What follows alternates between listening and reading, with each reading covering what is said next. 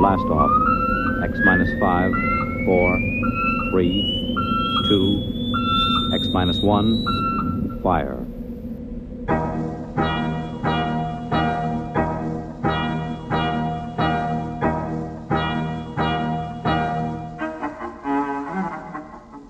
And welcome to another episode of the Forgot My Dice podcast. I'm your host, Jonathan Edwards, and with me, of course, the killing monsters and taking their stuff to my overly large and complicated underground dungeon, Mr. Robert Lundgren. How you doing? Hello. I'm doing good, sir. I am doing... Nailed it. Yeah. Yeah, you nailed it after you flubbed the first take because you couldn't find it. Well, okay, we're doing things out of order, like dogs and cats living together. I can't do this anymore. No. If you're a professional, sir. You've been doing this for 117 fracking episodes. Like, get it together. Get your shit together, Edwards. It have been 1, 2, 3, and today it's 2, 1, 3, and that's just too much for my tiny brain at the end of a Wednesday. Get your shit together, Edwards, I don't even know what or you're out of here. Yeah, that's fair. That's fair. I'm going to allow that. Wait, I'm supposed to talk to you with unrelenting positivity now. I'm sorry. Yeah, positive podcast, bitch. Jonathan, I know that you'll get it together next time. I have the utmost faith in you and your intellectual capabilities. Oh, I love you too, buddy. There's no chance of that happening, but I do appreciate that those words of encouragement. Hey, we have a guest. Yes.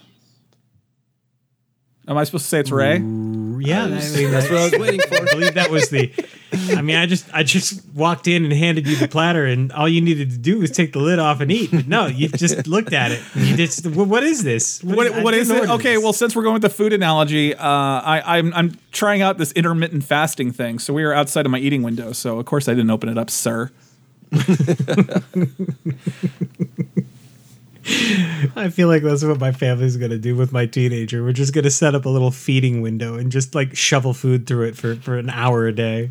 It's supposed to be 8, but whatever. Anyway, Ray Greenlee, book narrator extraordinaire. He's here and he's awesome. And I love him almost as much as I love you, Jonathan. That's fair. I'll allow that because I love Ray just as much as I love you too. Thank you, Robert and Jonathan. I love you guys too. This is great. I really appreciate you having me on. Well, as usual, before we kick off with Ray, let's go ahead and say thank you to all our patrons over at Patreon. You guys are helping us keep the servers humming and this odd conflagration. Is that a thing, right? That's a word, right? Sure. Coming out of your mouth, Jonathan, I am sure it's a word. Hold on. Now I need to check because I don't want to be that guy. Oh, of course you don't, Jonathan. You're a good person. Nailed it. It is conflagration.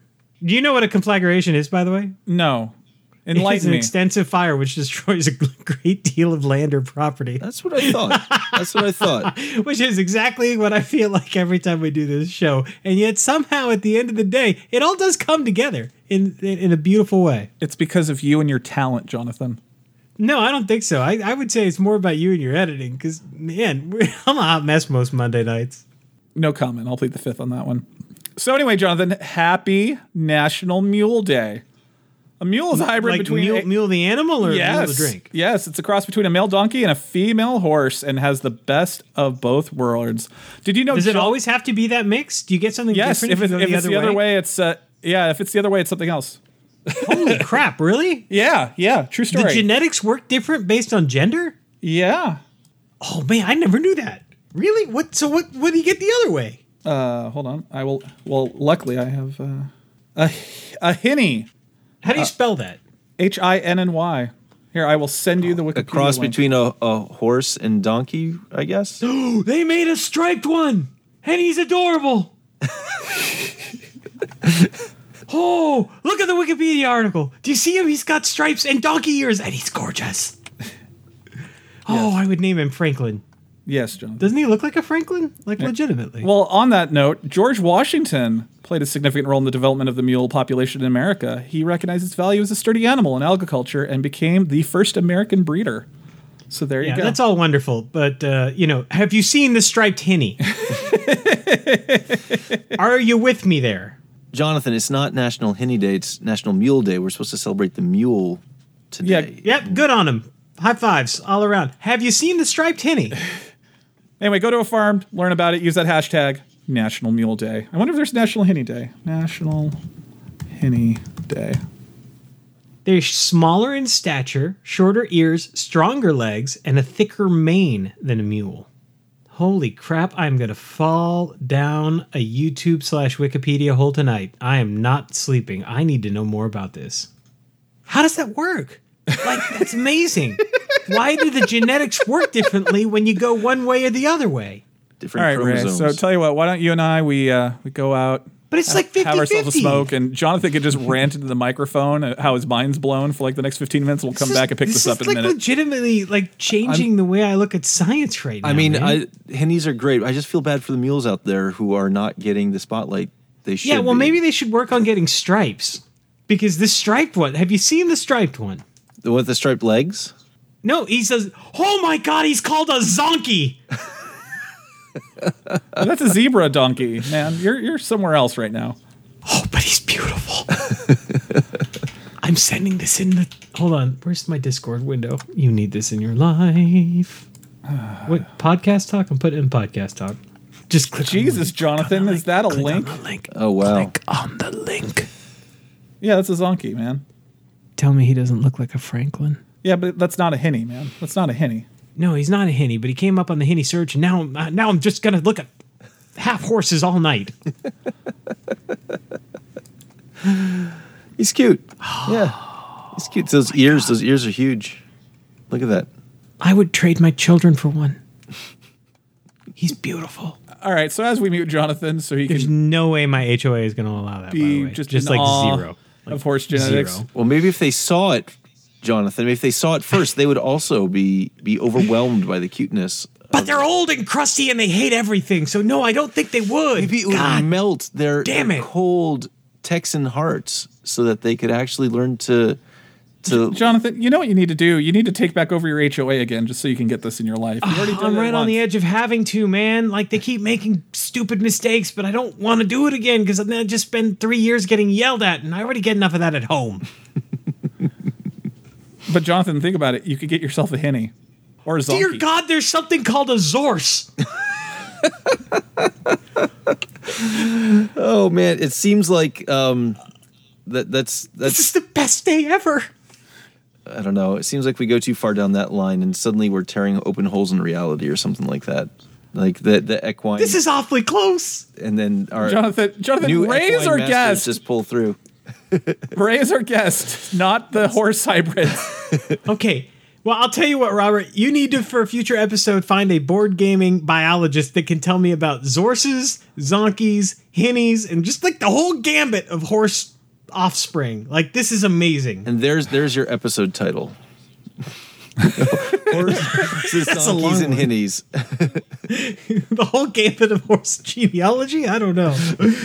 No, my God. zonkies, hennies, and Oh, the little the henny. It's like he's like a little woolly donkey. Okay, this one looks like he's almost like the alpaca to the llama. Okay, so Ray, nominally you're here because you have a new book out that you narrated.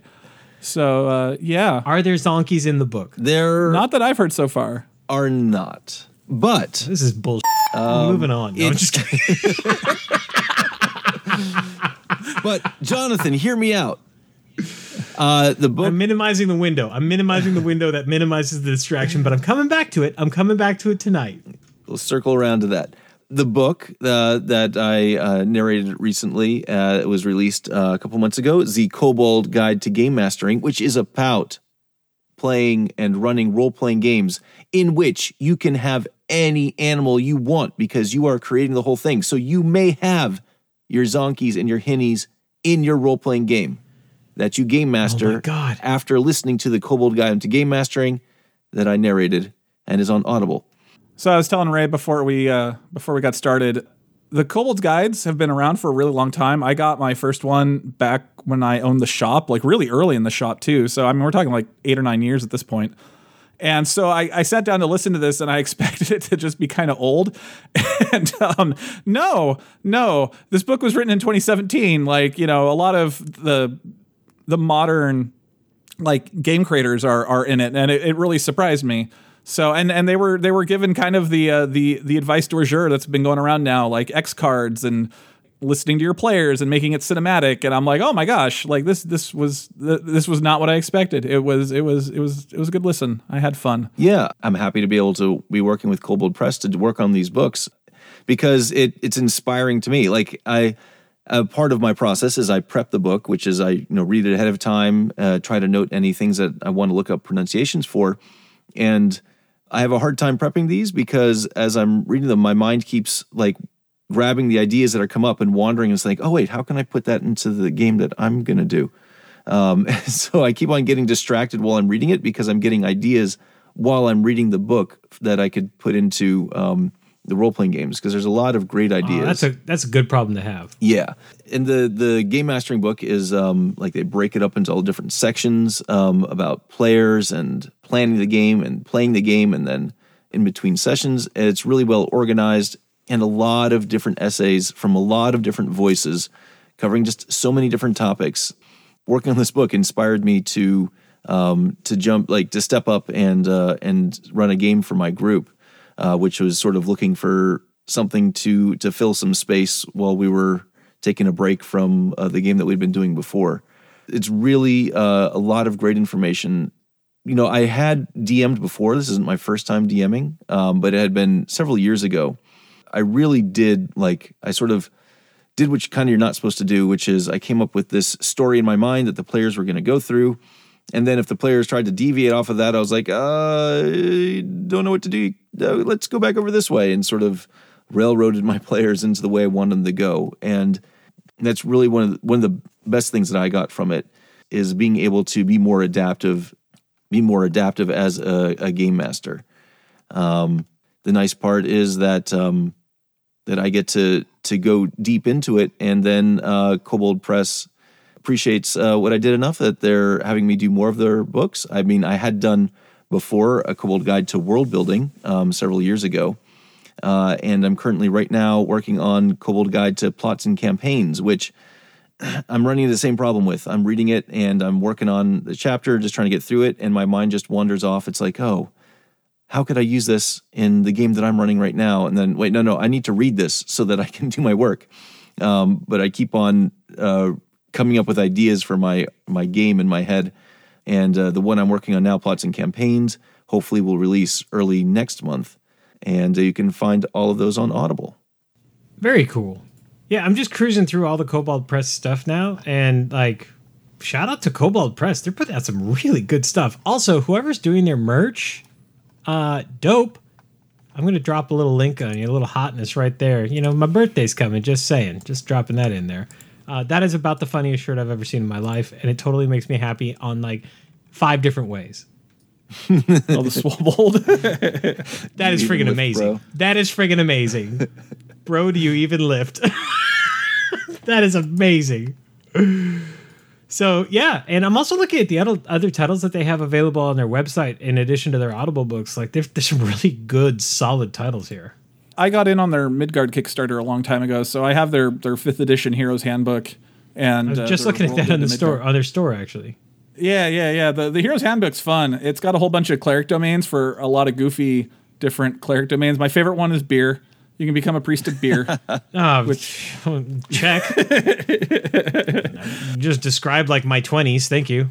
But yeah, they got a lot of good stuff in there. I like their setting. They have some really nice art here too. I'm looking at their covers. Let me just say, Last Gasp. That's talking to me. That's good stuff.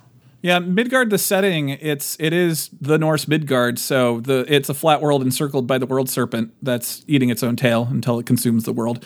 I know I have complained in the past that some games, or a lot of role-playing games are just based off of medieval England and Norse mythology and Greek. And this one at least bucks the trend a little bit because they do have Norse, but also the 3 major settings are based off of Eastern Europe, Norse, and Egypt, actually. So that's cool. Yeah. Yeah, it would be cool to dive into some of those, but I still haven't come up with a good way, I think, to bring a RPG book to audio. Too many tables that would be too hard to communicate. You have an Amazon credit. I went to Audible. I'm looking at Kobold Guide to World Building, and there's Ray Greenlee's. You got a hyperlink and everything. Oh yeah. It's got everything in here. Oh man, that's cool. I didn't know you could do that by narrator. Oh, that's really super dope. I've never actually been to the Audible website. Everything is just There you go. Yeah, another thing you'll see there, if I can take another self-indulgent moment, is another book I finished up this year is another book in the Great Martian War series, Gathering Storm, which expands the scope off of the war in the United States and covers some. I need to return to that series. It's like I really enjoy it, and I feel like it's the type of thing that you'd like. I mean, I guess I like the one that I read, the first one that we did for the episode. God, literally years ago now, which is still weird to say. It's out been loud. a while, yeah. They're just like really fun historical science fiction alternate reality of the Martians from H.G. Wells' War of the Worlds coming back and invading. And you have lots of great historical characters like Winston Churchill and Teddy Roosevelt that are dealing with the Martian invasion. And in this one, like the characters there's Australian characters and British characters and German characters. So I got to do, it was very challenging, a lot of dialects. It took me a long time to record this book. There's so many dialects and so many characters. Ray, let me ask you a question. I've actually got two. One of them is... Tell me it's about the right kind of wrong, because that's where I just found that. One's an incredible non sequitur. Okay. I think I used that correctly. The first... You were stressing about Australian stuff before because one of the spin-off books took place in Australia, if I remember correctly. And I sent you the link to Australian Star Wars. Did that help? It's always good to have reference material. So interestingly, if you want to do the audiobook, you don't want to be too over the top with your dialect. But when I'm recording, like I always feel like I'm putting more dialect into it than I feel like it comes through when I'm listening to it later. So having that sort of over-the-top Australian, pushing probably New Zealand dialect, is not the worst thing to sort of like hit those points of the dialect that would be nice to come through. I would say it is useful. It's just I don't necessarily want to sound like that when I'm doing it. But it's nice as a reference material so that I can make sure I'm the right track, especially as I'm switching between all these different characters with all these different like British and Australian accents. That being able to have something like that to recenter myself on the line I need to be for this particular character is useful. My second thing, and this is going back to something I talked about in the last episode when I had learned about jugglers. Do you have Faygo soda where you're at? Oh yes. Oh, I got a text about that. Finish, Ray. I didn't. I don't immediately recognize it. The name. I haven't seen it that it jumps out at me. We do have like several nice local soda companies in our Philly area. But the Faygo I don't recognize. Fanta I recognize. I have Intel. I have Intel, fellas. Okay. Hold on. Here it is. All right. So Adam Stevenson, actually, oddly enough, one of the creators of one of the games I played this week, Sideshow Swap, he and I were texting, and he says, Faygo is from Detroit, as are ICP. Faygo, Red Pop, and Rock and Rye are world-class regional soft drinks. So highly regional, apparently, and like that got me to thinking. Robert, you and I had RC Cola. Mm-hmm. Yeah. Have you ever heard of RC Cola, Ray? Yes, I have heard of RC Cola. So maybe that wasn't as regional as I thought. What about Hot Daddy Sauce? Because apparently that's a single dad romance book that I found because it was linked in your Right Kind of Wrong book. And now I'm going down this weird rabbit hole on Amazon. Apparently, the Hot Daddy Sauce is like a whole series. I suppose, is that what from the author? It's from a single dad romance book. It was by Angel Devlin and Tracy Lorraine. Oh yeah, I'm not sure about that one. Yeah, The Right Kind of Wrong is my one foray into the romance genre. That was a dual narration. So like I narrated the male perspective parts, and then another female narrator narrated the female perspective parts, and then we sort of edit the chapters together so that that's cool. It goes from one to the other. But did it have passages like, and I quote here, I don't want you to think this is me. I wouldn't ever want to take credit for somebody else's work. It's getting hot round here. Chilly hot. Leah, my next door neighbor Jensen, is a chef and a successful businessman. He's also a single daddy to the cutest 6-year-old girl. I'm only here as long as it takes to get my parents' old house ready for sale. Then it's time for me to make a fresh start away from the tragic events of late. Trouble is, now I've had a taste of his hot daddy sauce, and I want more. That is not the book I did.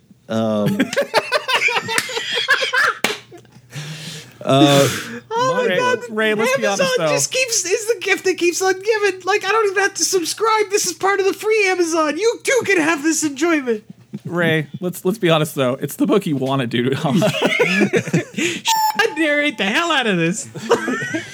It sounds like that'd be a lot of fun. Hot daddy sauce. RayGreenleeVoiceover.com. I've got a form on there. Contact me, and I will be happy to discuss narrating your. We need to Hot have Daddy these guys Sauce on the books. show. Tracy Lorraine and Angel Devlin. Make it happen, Robert. Yeah, there's a lot of romance out there. That's a big genre. I see that. Like, I'm this rabbit hole I've fallen into from The Right Kind of Wrong is really amazing. Also, that was unabridged. All right, we are 23 minutes into recording, and we've not moved on to Off the Shelf. Yeah, but now we have a brand new show title, Hot Daddy Sauce. Like, There what you more go. do you need in life, Robert? Might be able to cut some of that. Still. Ray, our listeners will be my offended. God. That was all comedy gold. I'm So, yeah, crying please- right now. Please go check out Kobold Guide to Game Mastering. Look forward to Kobold Guide to Plots and Campaigns. And check out my other audiobooks on Audible. I would be happy to have you listen to them. Also, thanks to Adam for the soft drink knowledge. All right, and shout out to Cobalt Press. You guys are making dope stuff, and you have an awesome T-shirt that I really want in my life. That's all. Yeah, I'm getting a lot out of being able to narrate those books. It's like a double plus good for me, because not only do I enjoy it, but I'm learning stuff, and I'm getting to work with some material from some Did you just really great 1984 authors. slang us?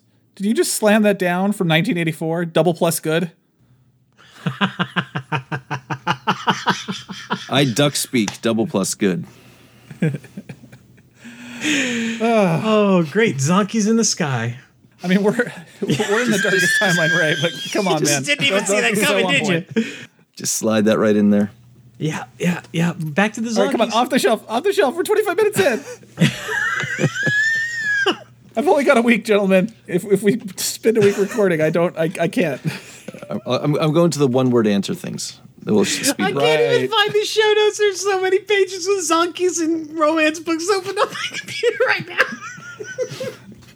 I've highlighted your stuff. Just move on, Jonathan. Move on. I'm Off the shelf. frantically closing Zonkies. Okay. Hold on. Okay. I'm taking over. No, You're- I found it. I found you it. are. I'm good. I'm in. As the I'm in. chief I'm in the medical groove. officer of I'm the in groove. starship, I declare you unfit for command, Captain. I object. Go to you are confined to your quarters. Is an objection Up proper here? next Your Honor? is our off the shelf segment. This is the segment where we take everything off of our shelves and put them into our hearts. No zonkies here. This is a zonky free zone. no and way, hot man. daddy sauce. There's nothing but Zonkies in my heart right now.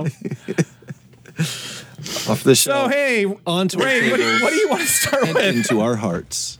Yeah, what do you want to start with, Ray? Let's start with video games. Let's start with video games. Bottom up. What have you been playing, Ray? So, not a whole lot.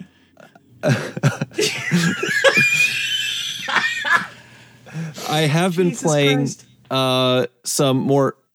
I've been playing some more Mass Effect 2, but not enough to really get into it. And it's been having a lot of fun with that. Really enjoying it. But a lot of things competing for my time. What I want to talk about today is Towerfall, which is one that I picked up kind of on impulse off of the Switch Nintendo eShop when it was on sale. I think it's normally $20, but they had it on sale for like $4. And I had just bought like a full priced game for one of my kids who wanted it. So I got like a whole bunch off because of the Nintendo coins. I got it for like $1 or something. And Oh, this nice. has to be one of the most fun, like, arena-based couch co-op games out there. It's just so great. What it is like everyone Is it like Gauntlet? a little. No, it's a 2D, like almost platformer type thing. Oh yeah, I see. And everybody's an archer, and it's silly, simple controls. You move yourself around. You got a jump button. You got a shoot button, and then there's like a dodge button you can have too. But I always forget to do that. And it's just like this little one-screen arena where you can drop through the bottom and come back out the top.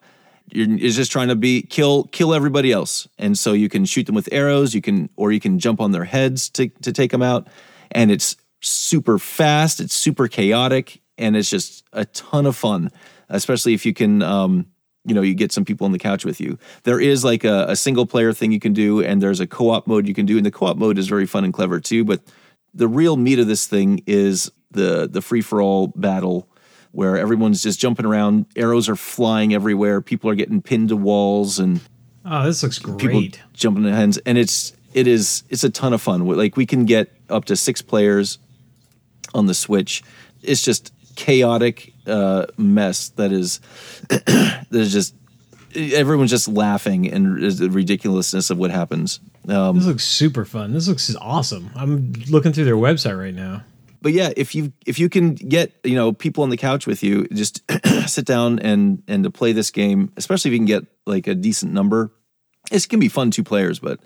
And they have just so many fun little touches. These power ups you get. There's a whole bunch of mods you can do to change the game. Everything from like everybody starts with extra arrows, or everybody starts with a special arrow, to everybody has giant heads, to like shifting the screen so that the corners of the screen are in the middle, and so you go through the side, you come out the other side, and it's just so many different things you can do. It's a lot of fun, a bunch of different levels, and definitely worth a check out if you're looking for a quick and fun couch co-op, arena battle game. We've been having a lot of fun with Towerfall here. That's my video games. Well, Jonathan, the only game I've played you also have on your list. I have been playing the hell out of Metroid Dread. Oh my god, that game is just abusive. Yeah, it's. I've never enjoyed getting my ass kicked so handily in my entire life. I'm having so much fun with that game, but God, so hard. It is Nintendo hard, like it is old school hard. Dude, it's like Battletoads hard. Yeah. I'm actually almost done. I think I've got 2 bosses left. And I have all of the power-ups I can get, if I'm not mistaken. I could be wrong on that, but I'm pretty far into it. I am not far into it. I just picked it up this weekend, and I'm intimidated. I'm a little scared, but I'm really digging the hell out of it. It's beautiful too. It really looks good, and man, it plays so slick. It feels so good to control. I spent 3 days trying to kill a boss before I figured out what I was doing wrong. My only complaint is that like some of the controls are a little funky. With like, it feels like a little bit of a finger puzzle. Like, it's not an intuitive control scheme. Yeah, no. Once you get used to it, it's fine. There's nothing wrong with it. It's just that there's so many other action games that do things one way, and this one just has things mapped a little bit different. It's still fun. Like, parkouring with Samus is good times. Like, yeah, she's very agile in the game, which is very fun. Super agile. It's liquid to control. It's so much fun. All right, so what else have you been playing, Jonathan? And be quick. We're so deep. We're so deep. I picked up Back 4 Blood and been doing some co-op zombie slaying, and that's super fun.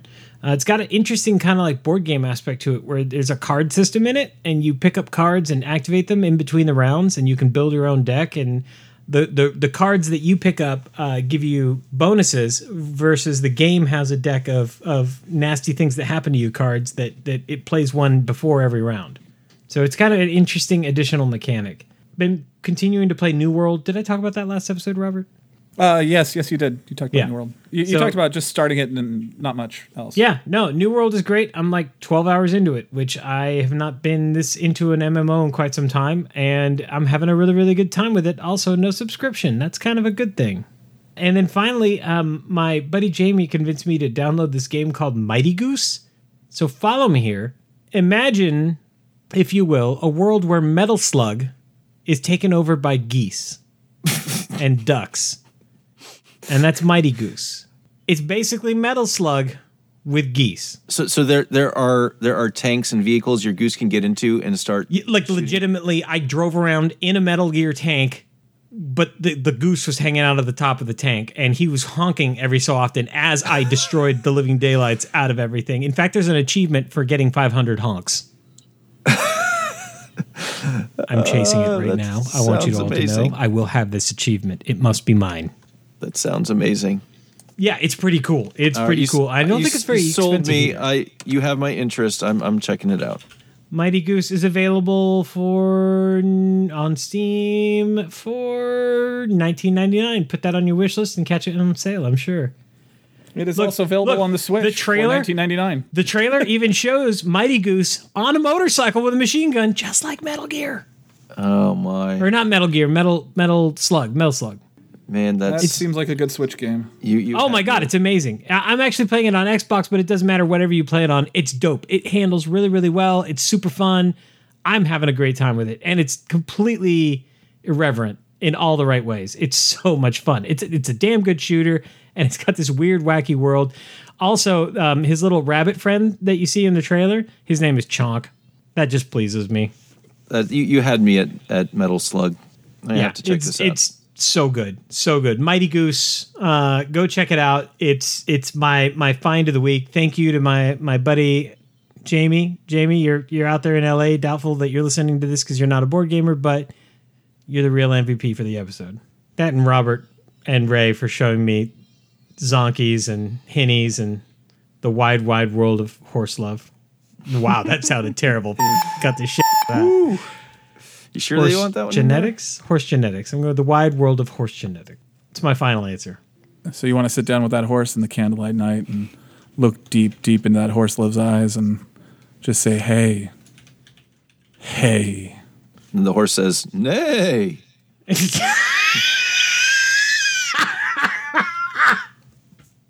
Well played. Well played. Game, set, match. Ray Greenlee wins. Very, very well played. That was expert, actually. That was 100% expert. My question is, when do we get the right kind of wrong Hinny version? Like, is that coming? There are so many. There's a subgenre of romance that is shifter romance, which is all about. Oh God! Really? Is that a thing? Mm-hmm. Oh yeah, it's a lot of it's like werewolves. But does it have the hot daddy sauce? I do not know if you combine the hot daddy sauce with the shifter romance. Again, we talked about this before. You have to be careful about crossing the streams, or we might tear a hole in reality. Oh my God! Every time I click on a link, it gets better. All right, John. Okay, so how about Ray? We move on to. Well, you looks like if you want to give Jonathan some more time to recover, like we could go to RPGs, and I'll talk about D&D, and you can talk about Delta Green. Word. And Jonathan can just listen for a while. Well, I played Delta Green game. Yeah. He was there, so he won't shut up. Okay. And no, there's not going to be daddy love or whatever in Delta Green. Are you sure? Because there's a whole series. Okay. Well, I think you could probably come up with something, Robert, but it would not be like it is in the books that Jonathan's referencing. I think it would be a lot worse. Yeah, no, it would just be the King in Yellow staring you in the face and taking off his mask, and then you take a D100 sanity loss. All right, what about if it was like this new book I found, The Grumpy Player Next Door, Copper Valley Fireballs, Book 3. So, Ray, I don't even know what's happening. There's a lot to unpack in that title. How's your D&D game going, Ray? Pretty good. It's been a few weeks, but yeah, this is the game that you lent me a little bit of help with. That you read my initial write up on. The players are so far seem like they're having a good time with it. Like I sort of set myself in a situation where I couldn't really pace it the best. We also have a difficulty. We're playing remotely, and we only have about at most 2 hours to play in a stretch. So there's a lot of information that I want the players to be able to find out. And after one quick tune-up combat, there really hasn't been any action because it's like, all right, let's go and talk to this person and see what their position is in this town with what's going on. All right, now we got to go talk to that person, and then let's go talk to this person and find out what's going on over here. And We are finally getting to the point where the players have a decent amount of information and are ready to take some more proactive action. So hopefully when we play this week, maybe there'll be a little more going on. I'm running into my own blockage that we're playing on Roll20, and I'm not familiar with the system, and I'm really struggling with getting everything set up. But the adventure is going okay. Like, some of the characters really aren't getting much done, which is my pacing issue. Like, there's no opportunity to, like, let the barbarian really do his thing, or, you know, the other one character that's kind of quiet. The more outgoing characters are handling more of the interactions. Everyone still seems pretty happy with the story so far, so I guess I did a pretty good job on setting up something that's interesting. We're getting to where the action is, and hopefully at that point, more of the players will be engaged. But so far, I think pretty good. Well, Jonathan, you and we played one more session of Delta Green. Yes, we did. I don't want to say too much because we're going to talk about it on the show. Yeah, that's true. That's the plan for next episode. It's interesting how it's unfolding. I really like it. I don't feel like we're that close to the end, but I guess we are. Yeah, one session maybe. I mean, the next part could be dragged out if you want, but I don't really see the point. One of the problems we're definitely encountering in that game is you guys have been exposed to so much weird for so long that the weird isn't weird anymore. I either have to, like, out-weird the weird, which just kind of seems fruitless because I don't know. But you'd figure that would actually happen to these characters, right? Like, they're surrounded by this crap all the time, so of course they're going to kind of gain a certain immunity to it. Like, things are going to bounce off of them a little more. Yeah. Well, I got cut off a little bit earlier than I wanted to because one of our players spilled water all over himself, and he was just like, I'm going. I'm done. He was having a bad day, though. Poor guy. Not feeling good. We've all been there. Where I wanted to end it was after you guys go up the staircase, you find yourself on the stony shores of a dark lake surrounded by shelled out ruins. Should you be telling the shoreline? Me this? I've told my wife and that guy at this point, so I don't care. Okay. That's where I wanted to end it like a scene later, but I got cut off, so I don't care. And most importantly, Jonathan, up in the sky, the twin moons shine down upon you, and as do the black stars, and that's where I wanted to end it. Nice. That makes sense. By the way, shameless plug, in the upcoming Kobold Guide to Plots and Campaigns audiobook, you can hear an entire essay called Otherworldly Visions by Steve Winter talking about how you can add weird and strange things into your story and make it work. So perfect for your Call of Cthulhu or even Delta Green stories, to give you some tips on how to add weird and strange things. I like it. It sounds like so much fun. I wish I could play with you guys. It's been a really interesting story. We should get a campaign together with you, Ray. Like, that would be super fun. I've been having fun with our Descent game doing voices. Yeah, doing voices in the Descent game is fun. We'll talk about that soon, I'm sure. Yeah, it would be so much fun to play. Like, I'm such an omni gamer. You know, like, I like my D&D, but hearing you guys talk about, like, the Delta Green and something that's going to be so different from D&D is just like, oh man, I wish I could join in. Not that I'm like trying to force my way or anything, but you know, it's can't play everything. We only have so much time. But it sounds like you guys are having a lot of fun, and I can't wait to hear the wrap up once you guys finish it. I like hearing about that stuff. It's fun. So what's next? Movies and TV. I want to go to movies and TV. Movies and TV. All right, cool. So I finished Rose Red with the wife. Oh my god. In a good way or bad way? No, it was kind of a train wreck.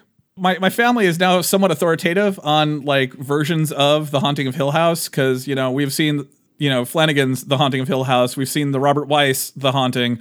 We went and saw the Jean Benoit The Haunting, and hold on. I think it's important to say Flanagan's brilliant version of The Haunting. And then Rose Red, which is essentially Stephen King's version of it. Like, yeah, it's and I've read the book now, so yeah. Rose Red was kind of a dumpster fire. Like, it had a lot of problems, like a lot. Like the lady who played Bones from that old TV show, she's in it, and she, like, dies off camera for no reason, and then her ghost becomes this, like, seductress ghost that's trying to, like, you know, ghost seduce people into dying, and it's like, yeah, just problems. So my wife had such a good time watching The Haunting of Hill House, even though she hates that stuff. We ended up watching The Haunting of Bly Manor from A to Z. Which is brilliant in a whole nother way, but still brilliant. Yeah, I'll still say I think I liked Haunting of Hill House better, but Bly Manor clicked with me a little more for whatever reason. But they're both brilliant. Yeah, like if Hill House is a 10, Bly Manor's like an 8 or a 9. Like it's still well above the curve, in my opinion. My friend was watching it and he said something funny. He said it's almost like the dark and gritty reboot of Harley Quinn and Poison Ivy's romance. Yeah, okay. And I'm like, yeah, fair enough. I like it. And then we watched Star Trek Lower Decks. That finished up. Oh my god, like the last couple of episodes, like nailed Trek. I mean, it was still funny, but it was like really classic, formulaic, like TNG style Trek, and it was great. And I love that show. It's still very, very, very, very good. And then the daughter wanted to watch something spoopy, so we watched Arachnophobia. Because I think I have not watched that in years, and I would bet that Chloe might like that a lot. Yeah, it held up surprisingly okay. Like, I mean, it's got some problems of the era, but like as we were talking about with Christine, like they had to actually do the stuff. Like they actually had to get spiders, like honest to God live spiders. Yeah. And fun fact, Jamie Heidemann of Mythbusters fame, that was the first movie he ever worked on. Oh, no kidding. The robotic giant spider in that. That was his. So, no, it was a fun watch. I would recommend. It's, I mean, it's a 90s movie and it's got some 90s movie weirdnesses. Like, not dialogue so much. Like, I don't know. It's just, it does feel a little dated. I don't know how to describe it. But overall, it held up okay. So, there you go. Probably because it was a little bit of a horror comedy. It was a little lighthearted, so maybe that aged it better, because, I don't know. I got nothing. And there you go. That's what I've been watching. It's Halloween, man. Yeah. You've been watching the spoopy stuff. I don't know what we're going to watch next. We need to watch more spoopy. Speaking of that, I have been watching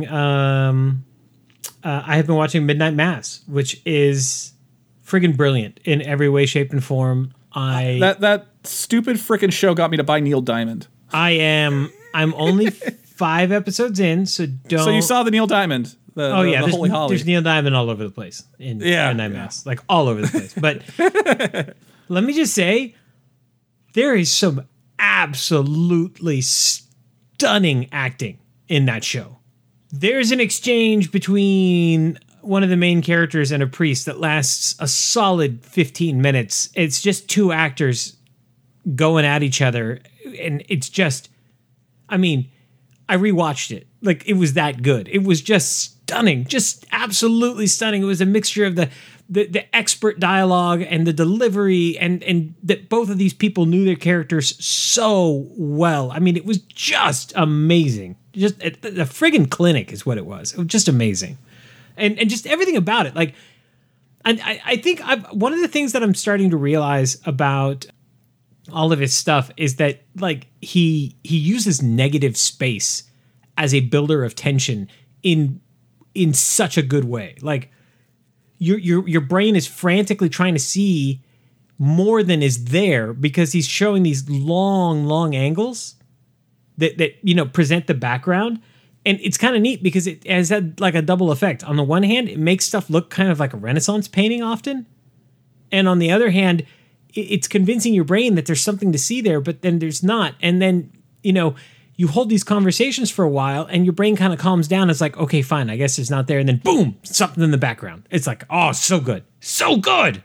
Yeah, it was when we're watching Hill House again, I was thinking about that for Impossible Landscapes, kind of the same thing, because like one of the things that they say you're supposed to do in Impossible Landscapes is you can open a door and literally anything can be on the other side. And I realize that's the same tension that exists in Haunting a Hill House, because as the camera slowly pans around and like you go and it looks down a very long hallway, like the fact that because usually the house spaces, they build the house as one set. So like you kind of learn the layout of the 2 houses in Bly Manor and Hill House just by watching it. And so, like, when the camera's about to turn around on a long hallway, and just the tension and, like, the fear of, like, what is going to be down that hallway this time? Is it going to be something? Is it going to be nothing? But, like, that whole, like, you're turning towards this hallway and anything could be down it is something that Hill House does really well. So if you ever run Impossible Landscapes, like, steal notes from that. I wish I'd seen it sooner, to be quite blunt. I don't know how you translate that into role-playing games, but whatever. Real good.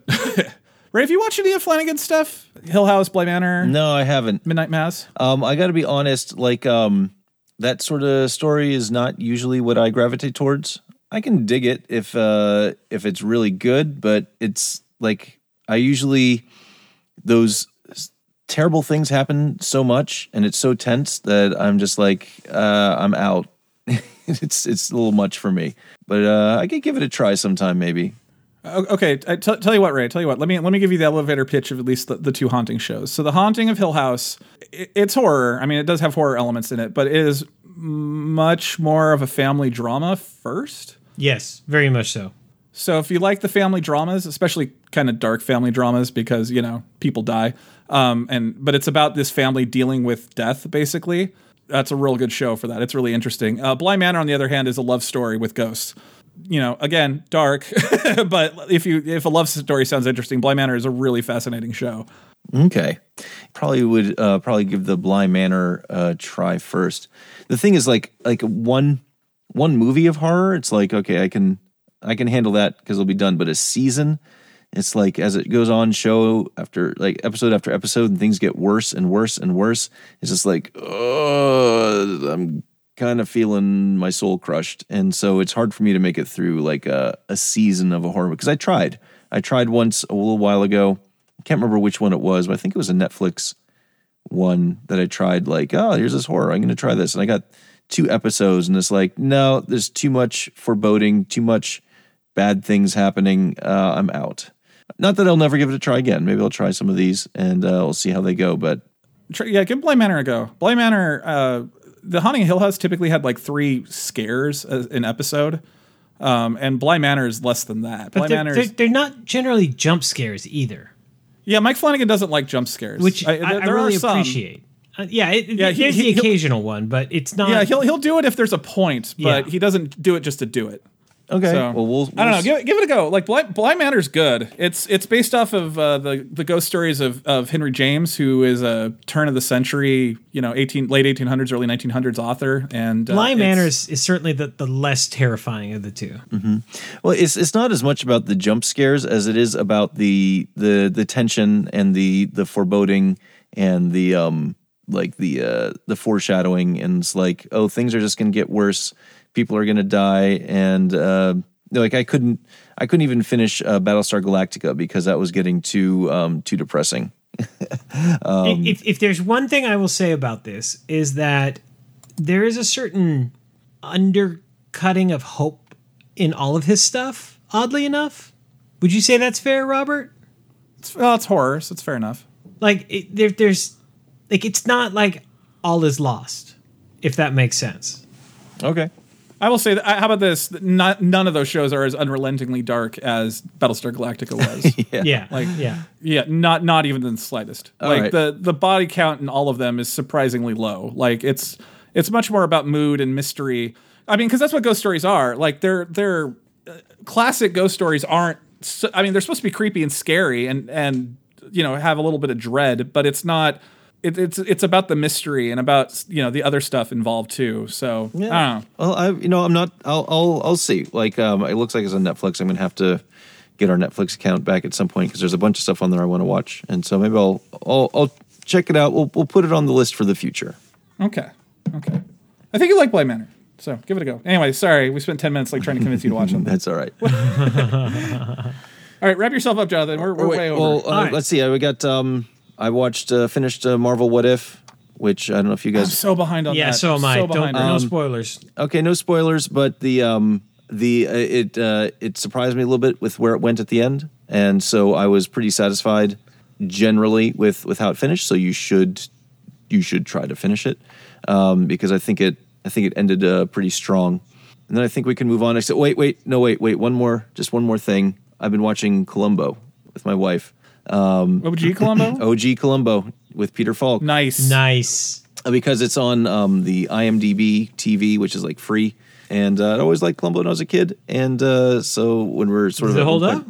Yeah, it does. I mean, there's a few things but it's still fun. it was like 60s and 70s, and it's sort of fun as that period piece. It's funny to have Columbo getting calls at like this office that he's at. It's like, oh, are you Columbo? Yeah. Oh, they're your office. It's like, oh, I told him I was going to be here. Instead of now, it's like they just call him the cell phone, right? But they had to tell them where he was so that they could reach him at the place he was going to be at.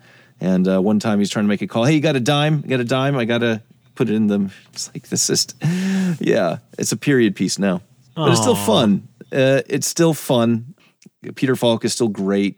Not everything always makes the most sense, but it still is fun to watch the reveal and watch him trick the guys. And so yes, Columbo still good. Yeah, I've been meaning to watch the new Leverage show on IMDb. There's just too much to watch. Yeah, there really is. We are literally in the golden age of TV right now. Okay, Jonathan, we're going to lightning around the remainder of your stuff. Blue Thunder, is that the one with the helicopter? Yeah, like... Oh, nice. Wow. I had to take a pause from it because I put it on. I was cooking dinner and it's been probably 20 years since I watched it. And I put it on and it's like within the first 15 minutes, there is some highly questionable like 80s stuff going on. And I was like, oh, I got to turn this off. I don't want the kids to see this. Like they're hovering outside some lady's house and peeping on her with binoculars. I totally forgot about that. Really questionable. So I don't know. I'm going to get back to it. I will say this. I watched about 20 minutes of it, and the one thing that stood out to me is, man, whoever shot that movie did a beautiful job. Like it is gorgeously shot, and they're also doing some cool stuff. You want to talk about like the whole like let's figure out how to do special effects without CG.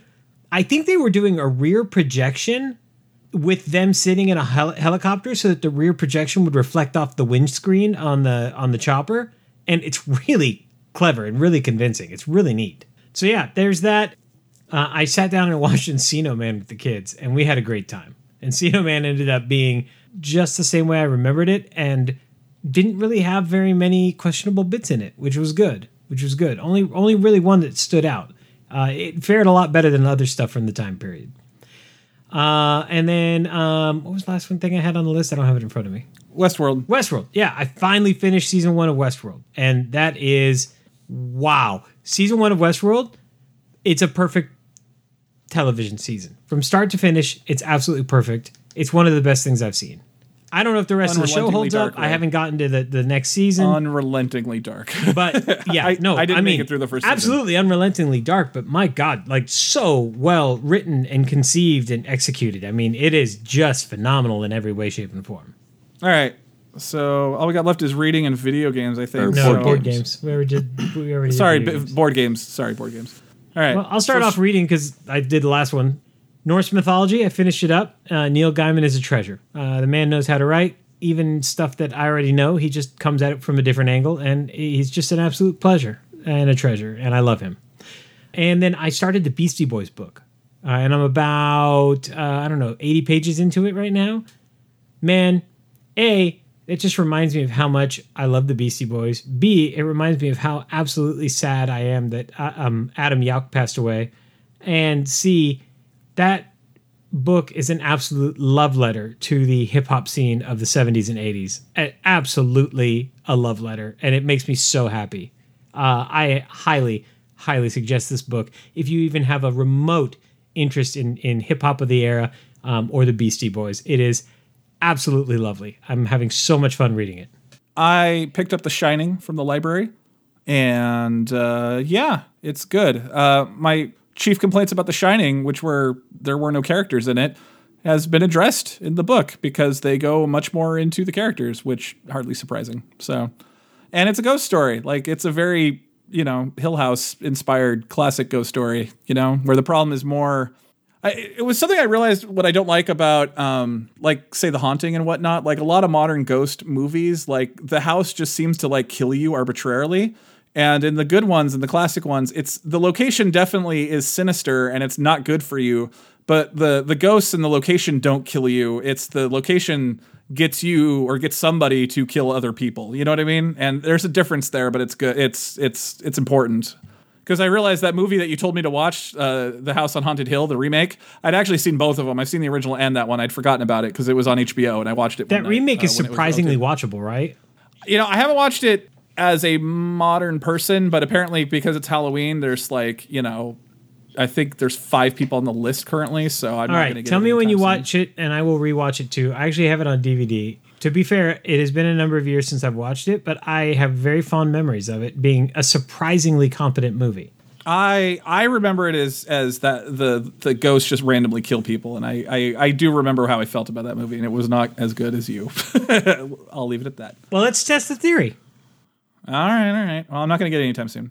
All right, Ray, what have you been reading? All right, a couple. One I want to talk about very quickly is I got the new recording audiobook of The Hobbit by J.R.R. Tolkien, the classic that we all know and love, read by Andy Serkis, who, as you probably know, was Gollum back in the Lord of the Rings movies and has done a lot of cool stuff since. And man, he is amazing, especially that book, because it's sort of a little bit on the lighter side, although there's still, a lot of stuff that happens in there. But he does the voices. Does he do his Gollum voice? He does the Gollum voice, and it is amazing. He even has the part where Gollum is arguing with Sméagol, and he does you can tell the different voices from Sméagol to Gollum when he's arguing with himself, and it is amazing. I also have downloaded the his reading of the Fellowship of the Ring, because he did the rest of the Lord of the Rings too, and even though I already had a Fellowship of the Ring audiobook, I am definitely getting Andy Serkis's reading of it, because he was just so good. I'm so happy I was able to listen to that again.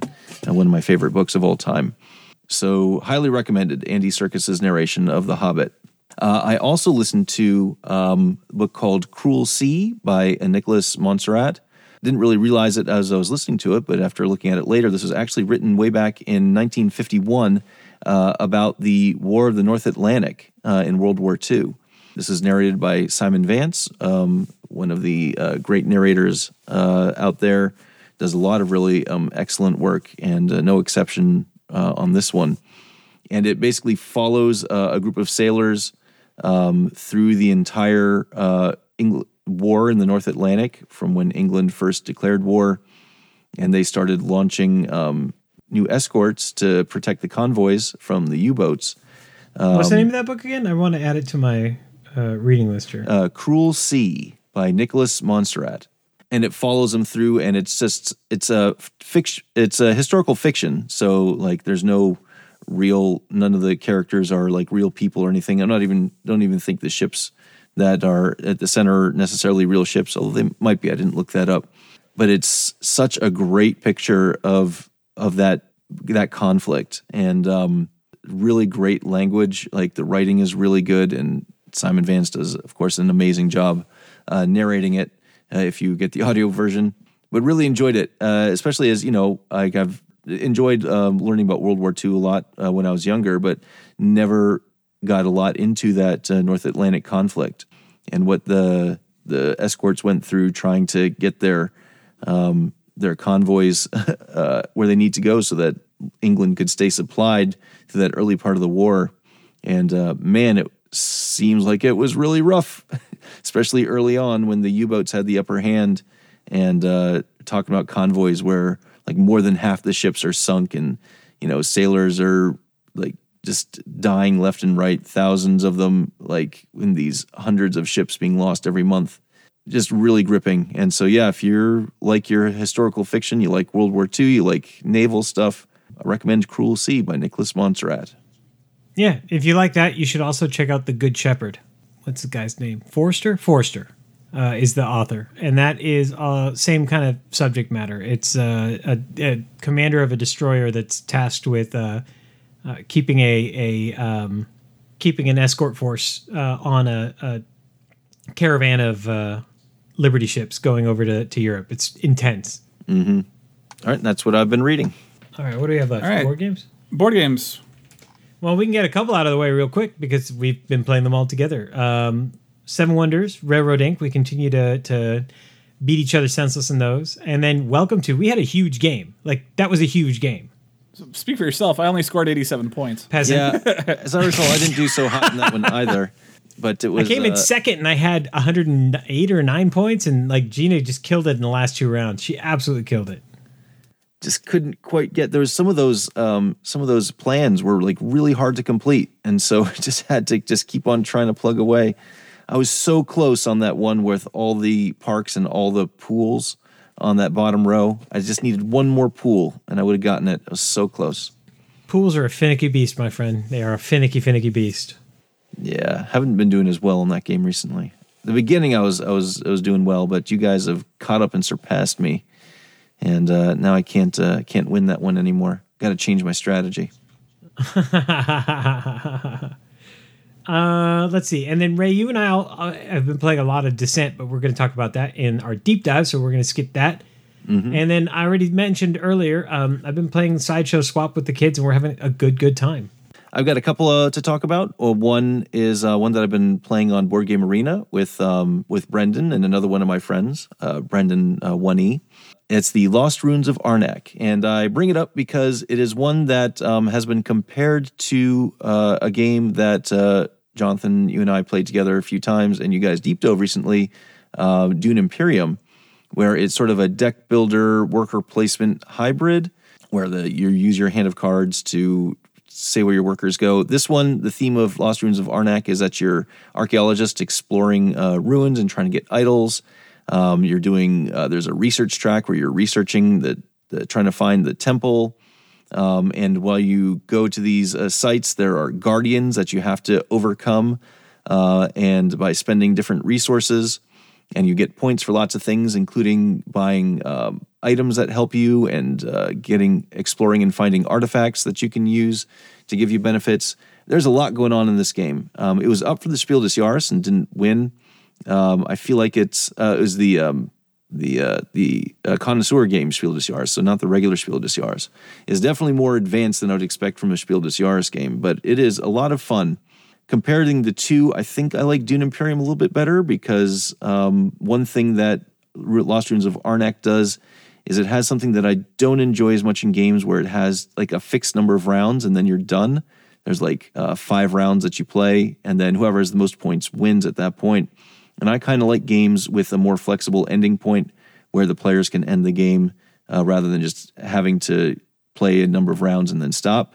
But it is a lot of fun. The art is fantastic, as I can see on Board Game Arena, because I haven't played the physical version yet.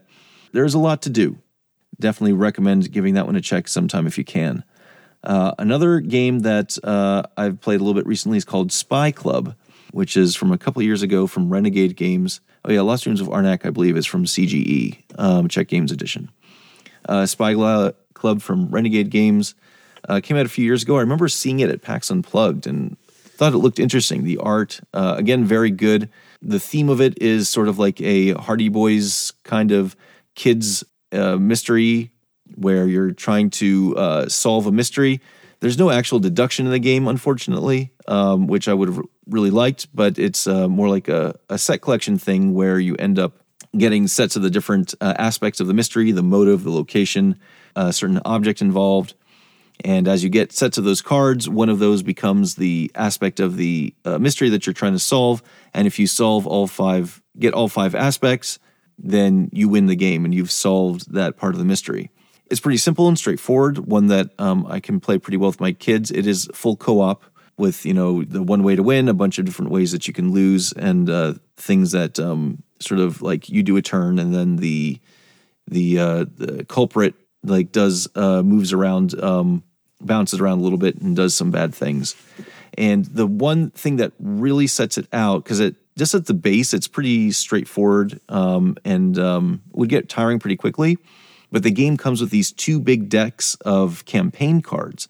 What you're supposed to do is you play a 5-game campaign, and then based on the different aspects of the mystery that you solve, not only do you score based on whether you actually won the round or not, and so you can get an overall score, but you unlock different cards from these campaign decks that change the game. One of them was like a certain card in the deck, has like a different ability, or you can get like a different action that will trigger when something else happens, or the way that you win is different this time. And as you go through, based on what you get, and there's like these decks are pretty big. There's like a couple hundred cards that will change the game as you play it. So every game will be a little bit different. We're a couple games into a campaign. My wife and I are playing it. And it's pretty good. Like the way it's changing up is really engaging, and I'm looking forward to see what comes next. It's sort of like, like hey, we want to do a legacy game, but we don't want to make it permanent. So here's a game that will change as you progress through the campaign, but you can always reset it and start over again. So Spy Club is a good fun, especially for a family game, a family co-op. That sounds cool. I like that. And that's it. That's my board games. All right, well, that brings us to the end of our off-the-shelf segment, which means it's break time. And when we return, it will be time for our Wisdom of Crowd. Do you have a tabletop, board game, miniature game, or RPG that you're going to release for retail? Or do you have an upcoming tabletop Kickstarter that you're about to launch? We would love to interview you for a future episode of the Forgot My Dice podcast. Send us an email to fmdpodcast2016@gmail.com to schedule an interview.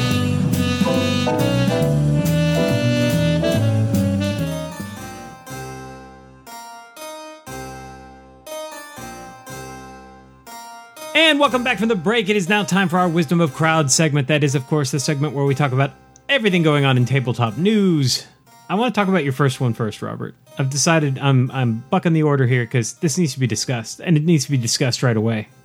So, yeah, over the break, it was reported that the Diana Jones Award has gone missing.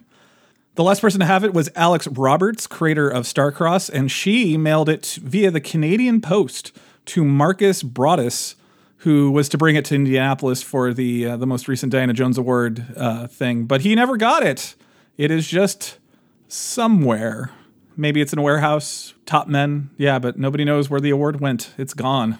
Canada, hear my words. I hold you in a very high regard. I would even perhaps like to become a Canadian at one point in my life. But this is unacceptable. Return the award immediately.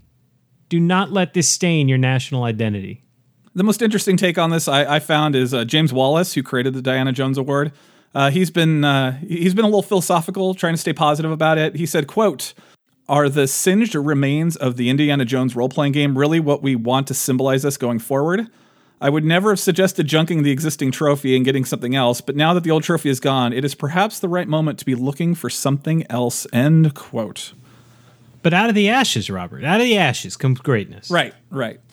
But no, it was weird. I read about that. That popped Have up. they contacted the Mounties? I mean, I legitimately need to know. Like, we need to get everybody involved. Does Canada have an?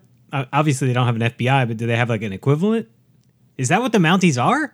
Apparently, the Canadian Post and the UPS don't have tracking numbers on either end, so they don't know where it got lost. Was it Canadian Post that lost it? Was it lost in the transfer to UPS or USPS, or did the? Well, I know that the USPS has postal inspectors. Like, it's like, postal cops. Have they been contacted? I don't know. Call everybody. Because the Lucite pyramid of flamed and singed role-playing remains just cannot go away. It's what it stands for. And frankly, this is just, you're better than this, Canada. Although I would put a $5 that it was on the USPS side. I would actually wager a larger percentage of my income because that's a pretty sure bet. Thanks, Post Office. First you got rid of cool stamps, and now you're taking away our awards. Wow, you were salty about this. I'm surprised. I'm not surprised I'm salty. I am salty about it. This is not okay. We don't have very many symbols in the board game industry. Like, this symbolizes something. It means something. Yeah. Just wait until I tell you who won, but I'm going to add that to later.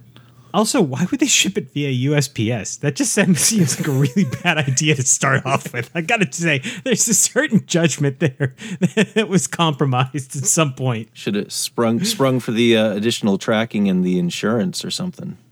Yeah, was it insured? Do we know? No, we apparently no. Because maybe this is a heist. Maybe this is a caper. God damn it, I want answers, Robert. Wow, you were salty about this. That would make a good show title. God damn it, I want answers. I didn't know this would cut you to the core the way it has, Jonathan. I mean, Ray, how do you feel about this? Like, is Jonathan just a weird outlier here, or is this hurt? No, I think Jonathan's a weird outlier. I get that a lot. I think it's really disappointing. The winners of the award have still won it, it does come back then around to, okay, if we're going to do something new, then it becomes a whole thing. It's not just this original creativity of what it started as is this sort of weird thing, and now it has to be meaningful in some other way besides a bunch of Indiana Jones role-playing game pieces. That's sort of like, I wouldn't literally look forward to that, but the Diana Jones is more than just a thing. It's an idea. It lives in all of us as the whole gaming community, and losing this thing is not going to diminish the Diana Jones award. I wish I had music to like surge up behind you as you're giving your captain speech. Yeah. It means more than just the piece of Indiana Jones role-playing games that was being passed around. So it's I think the Diana Jones will be able to continue undiminished, even though the loss of that piece of history is disappointing. But who knows? It might turn up. Maybe the Mounties will find it. I think better. All right, Jonathan, go on. Well, some sad news from the gaming industry that we've now got a little bit more confirmation on. Unfortunately, IDW Publishing has closed down their games division. So in their Q2 2021 fiscal report, IDW Publishing stated, quote, "Tabletops games as a line of business from which IDWP has exited." Despite the exit, apparently the Twitter account is still active and is posting about a couple of upcoming games that they have. They have a Men in Black board game coming, a Batman the Animated Series game coming, and a Sonic the Hedgehog Crash Course game coming. Apparently, these are all things that were already in production and already approved and funded from Kickstarter. But this does, of course, mean bad news for the Metal Gear Solid board game, which has been in somewhat of a limbo. They have confirmed that they are no longer moving forward with that. And they are also saying that they are canceling Lock and Key Shadow of Doubt. And the creator of that game, Neil Kimball, has stated that he does not have the rights to the Lock and Key name, but that he is looking at perhaps retheming the engine. And we may see it with another publisher as something else. I know that they've been struggling for a while, but this isn't the first game publisher to go this year, because Tasty Minstrel Games also has dissolved. It's strange because it's, from all reports that I've heard, last year in general was actually very good for game publishers as people were stuck at home with extra money to spend and decided to buy board games. But I guess the other forces, probably some of these supply chain issues we're having, maybe are putting some pressures on some of these other publishers. Yeah. Get out of my head. I was about to say that. Shut up. Well, diving into some math here, I did take a look at the most recent quarterly posting that IDW had as a public company. That information is available, and they did have a $500,000 loss for fiscal Q2. Yeah, they have not made money in a long time from what I've heard. If this part of the business was not doing well, it would make sense for them to drop it. The disappointing thing is that they own so many IPs. There might not be a huge clamor for a Sonic the Hedgehog game, but they've got the rights to it, and that fan base out there could be served by a healthy IDW publisher who is able to actually produce those games and figure out how to make some money on them. But for some reason, IDW just couldn't put it together, and it's sad because it's going to be really hard for those IPs to see the light of day as a tabletop game now. Well, apparently they made a quote to Dicebreaker.com, and their quote is, "IDW is committed to completing the following top-notch projects: Ghostbusters versus Men in Black, Eco-Terrestrial Invasion, and Batman the Animated Series Adventures, including Shadow of the Bat, Arkham Asylum, and all the many packs that make up the all-in bundle outlined in Kickstarter, and we will provide the same level of excellent customer service that our backers have come to expect. However, due to the rising trade costs, IDW Games is not currently developing further games or expansions beyond those mentioned above." Well, when a shipping container goes for $22,000 for what used to cost $3,500 for freight, I mean, I kind of get it. And it's also, as long as the parent company is still there and viable, like if the market conditions change, there's nothing stopping them from firing it back up again, maybe with some new people in charge. And honestly, with the industry seeing the large rise of Kickstarters over the past almost 10 years now, I think it's fair to say that maybe a little consolidation is healthy for the industry at this point. All right, Jonathan Ray. Speaking of that Diana Jones Award, the winner of this year's Diana Jones Award was Nibcard Games, a multifaceted company at the heart of the nascent Nigerian games industry. It designs and publishes its own game, but also manufactures for other companies, mentors new designers, evangelizes games as a hobby, and runs Nigeria's first game cafe and annual convention. So all down to the tireless work of KC Ogbunagu, and his vision of, quote, telling Nigerian stories through board games, end quote. So yeah. I didn't even know Nigeria had a nascent game industry, going on, and that is bitchin'.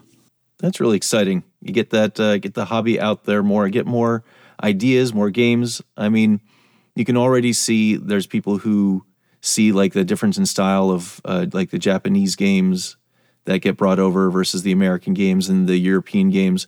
What kind of awesome stuff is going to come out of the heart of Africa?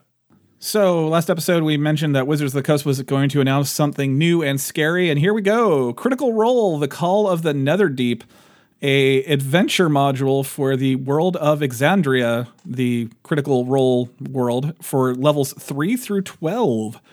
It is a multi-continental story that spans the wastes of Zoras and introduces the continent of Marquette, and eventually plunges player into the Netherdeep, a terrifying cross of the far realm in the deep ocean, which fish with clear teeth and little dangly light bits you. That will be coming soon. That will be the new story of the year, which is interesting. Doubling down on that at Critical Role. Can you imagine that? It's only like the biggest thing ever. All right, my last story is the workers of Paizo Publishing have formed United Paizo Workers Union. 30 plus members of the Paizo have voted to form a union and are seeking to be recognized by the Paizo management. From the press release, though efforts to organize by Paizo's workforce had already been underway for some time, the sudden departures of several long-standing employees in September and the subsequent allegations of managerial impropriety by former Paizo employees threw into stark relief the imbalance of the employer-employee relationship. These events, as well as internal conversations among Paizo workers, have uncovered a pattern of inconsistent hiring practices, pay inequality across the company, allegations of verbal abuse from executives and management, and allegations of harassment ignored or covered up by those at the top. These findings have further galvanized the need for clear policies and stronger employee protections to ensure that the Paizo staff can feel secure in their employment. And if you want to show your support, go to unitedpaizoworkers.org and buy a t-shirt or something and wear it to Gen Con, because why not? And you know what's kind of sad about this, all things considered? If Paizo gets recognized, it means that like the tabletop industry will have had a union before computer games have, and it's much bigger and whatnot. I don't know. That seems kind of sad to me, but I'm glad for Paizo employees. This is pretty cool. It does harken back a little bit to, way back in the day. I was big into video games. I was like in high school and thought, oh man, I would love to make video games someday. And then that never really worked out. And I heard about the conditions at the publishers and what workers had to go through. And it's like, you know what? As much as I love these things, that's not something I feel like is okay. And that's not something that I'd certainly want to put myself through. And we have these hobbies that we're a part of, and we really, develop an attachment to the different publishers. I'm getting that sort of a little bit of that vibe again of just that discomfort of, you imagine what it would be like to be a part of the team making the thing that you love so much and how awesome it must be. And you know what? No, it's not always awesome. And some places it's not. And it's sort of like a little loss of that innocence, that naivete. But I'm glad that the Paizo workers are able to come together so that they can hopefully make Paizo the type of place that we would want it to be. A place that, you would want to work at, to be a part of the games that we love. So kudos to them. Well, I just think that the board game industry is especially about, inclusion and being welcoming and trying to bring everybody together. And it's always good to see companies step up and fulfill that promise on both ends. And I hope that this helps them do that. Especially these companies that are so much smaller than like those big video game publishers. It's got to be much more personal. You know more people, and you can interact with them at the conventions and get to know them. I want the people who work at the companies that I'm fans of to be happy working there, to be happy making the things that I love. Well, guess what? This is a funny coincidence. IDW is back in my news stream, and I didn't even realize they were in this one. CMON has begun taking pre-orders for their Zombicide Ghostbusters pack. And the reason this connects to IDW is because it is the Ghostbusters comic that these packs are all about. There are 3 Ghostbusters packs available as a pre-order bundle. They will work with both first and second editions of Zombicide. And between the 3 packs, you get all 4 Ghostbusters spread across 2 packs. Slimer, Vince Clortho, Zool, Gozer, and then in a standalone pack, the Stay Puft Marshmallow Man. Vince Clortho, Keymaster of Gozer. Yep. I don't know. I think they must come with some rules for the proton packs, although I guess that would work with the ranged combat in Zombicide, so I don't know. Seems like such a great fit. I bet this. It is. I bet it'll be a lot of fun. So that is available on the CMON website. All right, well, that brings us, of course, to the end of the news, which means it is time for A King in All Things. This is, of course, part 5 in our 39-part series, A King in All Things, where we are watching all the Stephen King movies based on novels and novellas in order of their release date, along with the occasional extra. So, in this part, we have the 4th film in the series. Oh, wait, this would be the 5th, right? No, 4th film. Salem's Lot was a miniseries. Oh, that's right. So this is the 4th film in the series. This is 1983's Christine. Directed by John Carpenter for a budget of $10 million. It made $21 million. You know, this movie's a bit of a mixed bag. It's got good, it's got bad, and it's got inexplicable. Where do you want to start? Oh, man. Should we start with the Let's bad? start with the bad. Holy crap, 1980s sex humor that just feels so wrong. God. Wow. It's just so much unnecessary vulgarity and sexual humor. It's just, it just didn't need to be there. And it feels like it doesn't need to be there. Yeah, it's like, I don't know, maybe this is like the aura of Porky's, like, flowing into everything. I don't know when that movie came out, but yeah, like just it's like, well, that's all that boys talk about in high school. And I'm like, I mean, I don't know. I was a nerd, but there was a lot of Dungeons and Dragons talk. That tracks. Porky's was 1981, so. Yeah.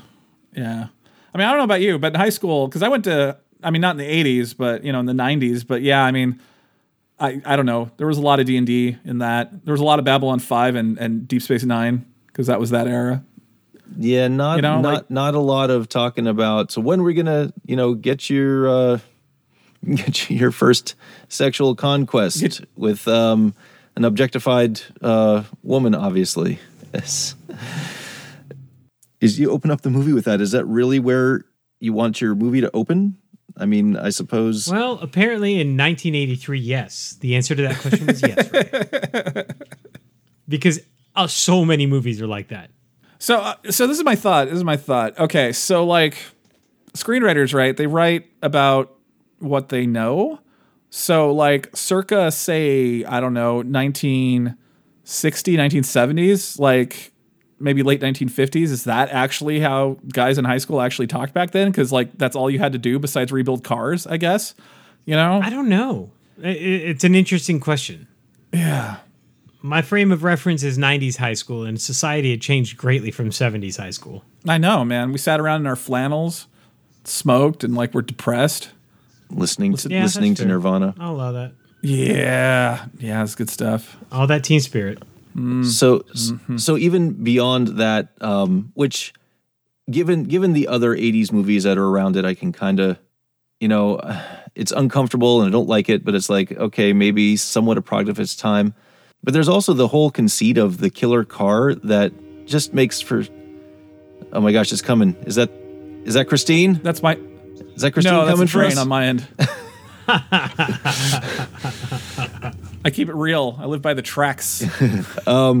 There's some plot holes that just things that don't really took me out a little bit every now and then. That it's sort of an 80s horror-ish movie, so you expect some of that, but it's like it's a killer car, so the victim is going to run and stand in the middle of the road looking around wildly for it instead of, going off or climbing up somewhere and getting away from it. Although I did like where that one guy hid in kind of that narrow alley loading dock thing that was just a hair too wide for Christine to get into it, and just the car just shoved itself in there anyway and just destroyed itself. But on top of that, was good. That was it was cool to see Christine do that, but Christine was moving at probably about 3 miles an hour at that point. The guy could have just stepped up and ran over, didn't have to sit there and let her. It's that's true. It's shades of the Austin Powers steamroller scene. It's get out of the way. Ah! Yeah, legitimately, all he needed to do was crawl on the hood. Problem solved. Yeah. I think I saw somewhere, maybe it was the book copy, something about talking as if it's a love story, between a kid in a car, and there's obviously no love there. It's all just obsession. I kind of wish, and this could have been Stephen King. I don't obviously read the book, but that there was, or in the movie they showed more of a sort of more of a connection from Christine to Arnie, I think his name was, where you can see obviously the actor acting that his obsession about the car, and the car every now and then it'll play a song, every now and then it'll go and kill some people, but you don't really see I didn't get an impression that the car loved Arnie back, right? Because they didn't portray that in the movie. Maybe in the book that comes through. No, but they do a little bit, because there was a couple of times where the radio would come on and the very phrase of the song was I love you. Yeah, I heard that a little bit, but I mean, I guess that wasn't enough for me. I was hoping for... I don't think they did a good job portraying it. I think you're right there. You know what? All that I heard during those scenes like that, Jonathan, the only thing I could think of was Bumblebee in the Transformers movie. And I'm oh my God, is this where this came from? Seriously, it played exactly like Bumblebee. And I'm wow. And that's what made me think, how influential is this movie with car people, It's not. I am a car person, and it's just as weird as it was the first time I saw it when I was a kid. Also, it weirdly ties into Rubber. Did you ever see Rubber in 2010? The wheel that kills people? Yeah, it's a homicidal car tire, or a homicidal car tire that has psionic powers. Oh my God! Yeah, this whole take an inanimate object and make it animate thing is just never really works. It's just weird. You might be onto something though, because the people involved said that they got interested in it because of America's fascination with the car and just kind of subverting that. But I don't think they either had the emotional intelligence or the language to think about flipping the whole thing where there's a difference between being in love with your car and being obsessively in love with your car and in a sort of toxic abusive relationship with your car. I don't know, if that movie was made today, I think they would have more ability to tell a story like that, and not just make it just cliched garbage like it was, because there was a lot of that. I think that where they fail was not bringing the spirit aspect into it. I mean, obviously something happened that Christine gets, obviously has been taken over in some way, shape, or form by some spirit. And they're constantly making reference to the number of people that have committed suicide in the car and stuff like that. And they just needed something before the opening scene on the opening scene on the assembly line. I think if they had just a brief scene showing some aspect of the car being graced with that spirit, or coated in the blood of somebody who kills themselves on it, or something like that, just something to tie it in. In the book, that scene doesn't happen. In the book, it's the former owner whose ghost is in the car.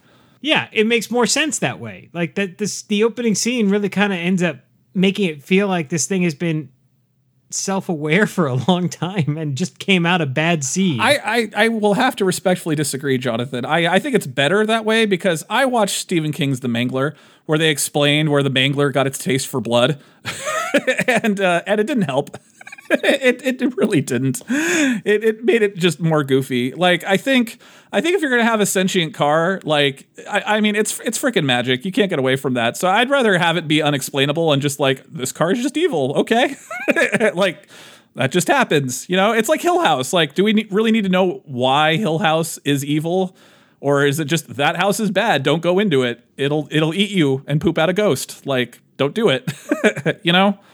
Well, I mean, here's the thing. I'm right in the middle of watching Midnight Mass, and it's really tough to watch something like that where they do such an excellent job of crafting in humanity and character building with horror to come to something like this where it's like it's like an automaton, you know? It's just like a machine gone wrong. It's feels stiff and broken and soulless. Yeah, that's where it got me too. That's what I was hoping to see. I think if we could have seen more of a connection with Arnie, then it would have helped with that.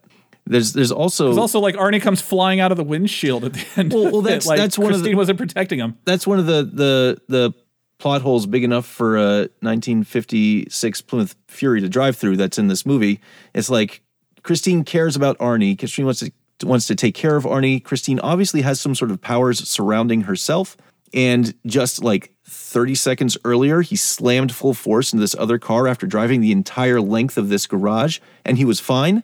And now suddenly he flies through the window and gets stabbed by the glass when he crashes into this office where it should not have been as strong an impact.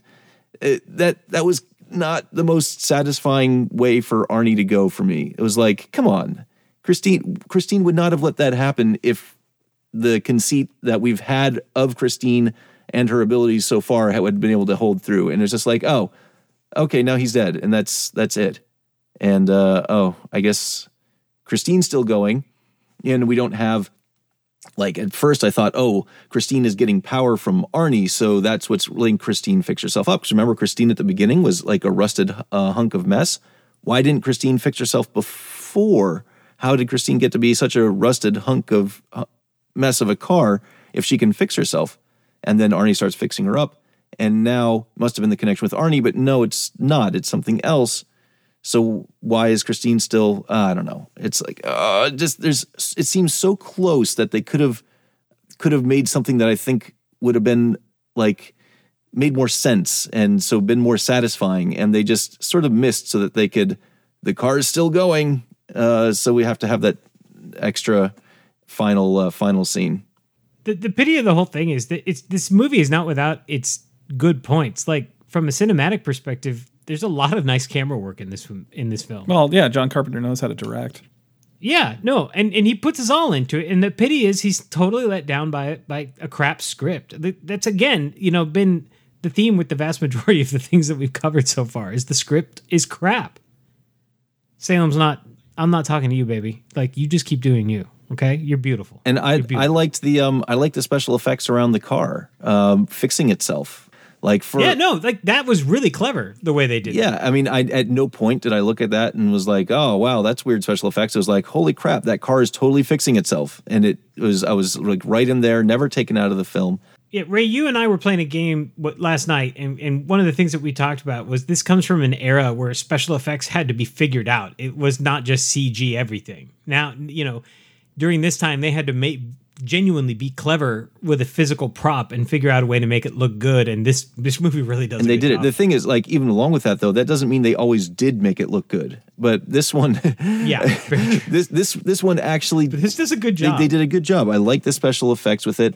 And to be honest, with all the issues I have with the plot and the conceit that we talked about before, I still had fun watching the movie. It was like sort of exciting to see what happens. I'd never seen it before, so it's like I was invested watching. I liked can't remember Arnie's friend's name, but I liked what that actor did with that character, which was sort of a non-standard character.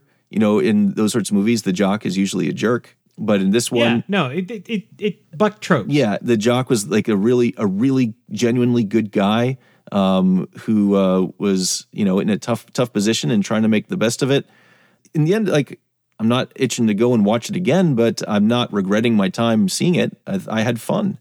Yeah, like this movie's like a solid 5. Like, it's not hugely offensive, nor does it do anything hugely wrong, but it also does not particularly excel.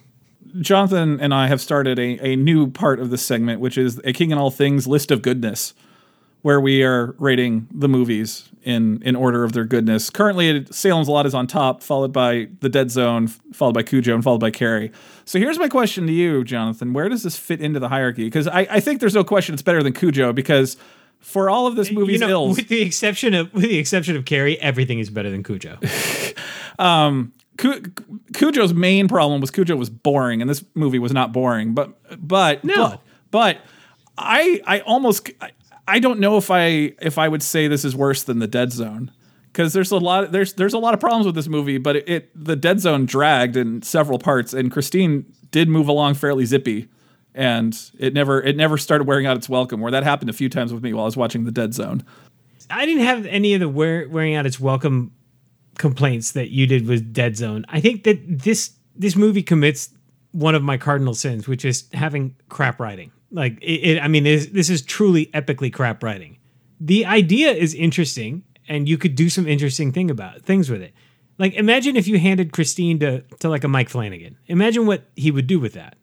There are characters to be had here. You can make the car be a very interesting character. We've seen plenty of inanimate objects given character in movies successfully. They just don't do a good job here. I think the direction's on point. Like, the use of camera work, the use of special effects, everything about that was a good, solid movie. But I didn't find it nearly as engaging as Dead Zone. I don't know if that's the Walken effect or what, but I'm going to have to put this just underneath Dead Zone. Not by much, but just a sliver underneath. Well, I'll agree with you. That's a good point. Damn you, Walken. You're just so magnetic. Pulling me up and over the Christine. All right, is there anything else we could say about this movie? I don't know. Ray, any final thoughts on Christine? No, not beyond what I've already said. Like, I had fun watching it. How do you feel where it sits on our hierarchy? Do you think it... I suppose so. I was gonna I guess I'll make the joke. It's, for me, unfortunately, it's the worst one I've seen. But on the other hand, it's also the best one I've seen. So... Oh, what? I just realized all three of the movies that we didn't care for start with C. Christine, Cujo, and Carrie. I just brought up the list and looked at it. That was the first thing I noticed. Watch out for those C names. Apparently. Well, next up, we will break this trend, hopefully. We have 1983's Firestarter. Or is it 1984? Like the 80s movies have not been kind so far. Yeah, Stephen King felt, I just read this, Stephen King felt that Firestarter was the worst one of the bunch. So great. So we got that going for us. Have fun with that one, guys. You guys go. I'll look forward to hearing about that one later. Oh, man. Why you gotta go and say something like that? Lowered expectations. I don't know, man. After Cujo and Carrie, like I have no expectations. I'm in for the ride at this point. Alrighty, well that brings us to the end of our King in All Things. So that means it is now time for our Year in the Life segment, which is where we look at our Wayback Machine and we go back a year to see what we were talking about in episode 97. One of my favorite episode titles of all time. Forgot My Dice, episode 97, Pokepocalypse. We were taking a look at Cthulhu, Death May Die by Simon Games. That game is still awesome. I really enjoy that game. The problem is that I need to get together a group to play through all the plot of it. Like, I really want to get into it, but it works best with a group of people, and I just don't have a group of people right now. Is there a tabletop simulator module for it? I don't know. Let's go. I'd play that game. So last episode, I said we watched Tomorrow Never Dies. Actually, that was this episode, because that was where Austin Powers slotted into the Bond movies, was between Goldeneye and Tomorrow Never Dies. So yes, that's what we watched last time. So this was Tomorrow Never Dies? This one was indeed Tomorrow Never Dies. Ooh, what a mess. I still like it. It's at least entertaining. It's certainly better than his subsequent films. You apparently had just watched Congo. Oh, no, sir. no. Tomorrow Never Dies wasn't a mess. I enjoyed Tomorrow Never Dies. Yeah, I was that going to say. Yeah. No. I'm thinking of the other one. Not Never Say Never Again. I don't remember. North Korea diamonds, airplane crash. Oh, God, Die Another physics Day? don't matter. Yeah. Die Another Day. I knew it had die in it. That's what threw me off. While you're looking that up, other stuff we talked about was Star Trek. A lot of Star Trek. I was watching The Simpsons. I got good news, Ray. There is a Cthulhu Death May Die module. There you go. And I have not added it. So, yes, we can, in fact, play this. Just have to decide between that and Descent at this point, though. Yeah, I want to see. I want to see our little campaign through because there's been some differences from the other campaign. That. You're talking next segment stuff now. We'll talk. Anything else to say about that episode? I mean, No, Pokeapocalypse. I can't even remember why we named it Pokeapocalypse. I mean, Poke came up. I can't remember why. I think I think that was just me, one of us having a brain fart. I don't know. that'd be a hell of a metal album, right? I think it's actually the name of a Weird Al polka song, if I'm not mistaken. So I believe that's Let's correct. find out. or an album. Might be an album. I think title. it's a song, one of his polka songs. There's like a annual thing. Yeah. Pokeapocalypse is a thing that happens in Texas, Yeah. in Austin. Yeah. I think you have a new How have I calling never in life, discovered my this friend. before? How did I not know that this was a thing? Something has to make up for your state's It's- funny laws on textbooks, sir. Oh, don't even get me started. Just why you got to go and yank on the ripcord and get the lawnmower engine going? Because now I just want to chew on that for a while. So mad at my state. I hate my state. Yeah, no, it's really nice. Texas keeps informing me how much I should not live there anymore. It's nice. It's good times. I'm happy to not be living in Texas too. Just throw that out there. All right, Jonathan, play us out. Well, that brings us to the end of this segment, which means it's break time. And when we return, it will be time for our deep dive. We'll see you in a moment. We love getting feedback, so please let us know how we're doing by one of the following. You can become our patron over at Patreon. Search for Forgot My Dice. We also have a Discord page where we organize games and chat about all sorts of stuff. Find a link on our website, forgotmydice.com. You can also message us or tweet at us on the Twitters. Find us at Forgot My Dice. And of course, you can email us at fmdpodcast2016@gmail.com. Or you can head on over to our website, forgotmydice.com, where all of our episodes are available, plus game reviews and other content. If you like the show, the best way for more people to find out about us is to give us a review on iTunes, Google Play, Spotify, or Stitcher. Last of you, for those of you listening in the village, call the operator, give your number, and ask for us to be put on the rotation. Robert, this needs to stop. Listen, I'll make you a deal. I will not make any deals with you. I will not be pushed, filed, stamped, indexed, briefed, debriefed, or numbered. My life is my own. Oh, God, I'm going to cut his cord.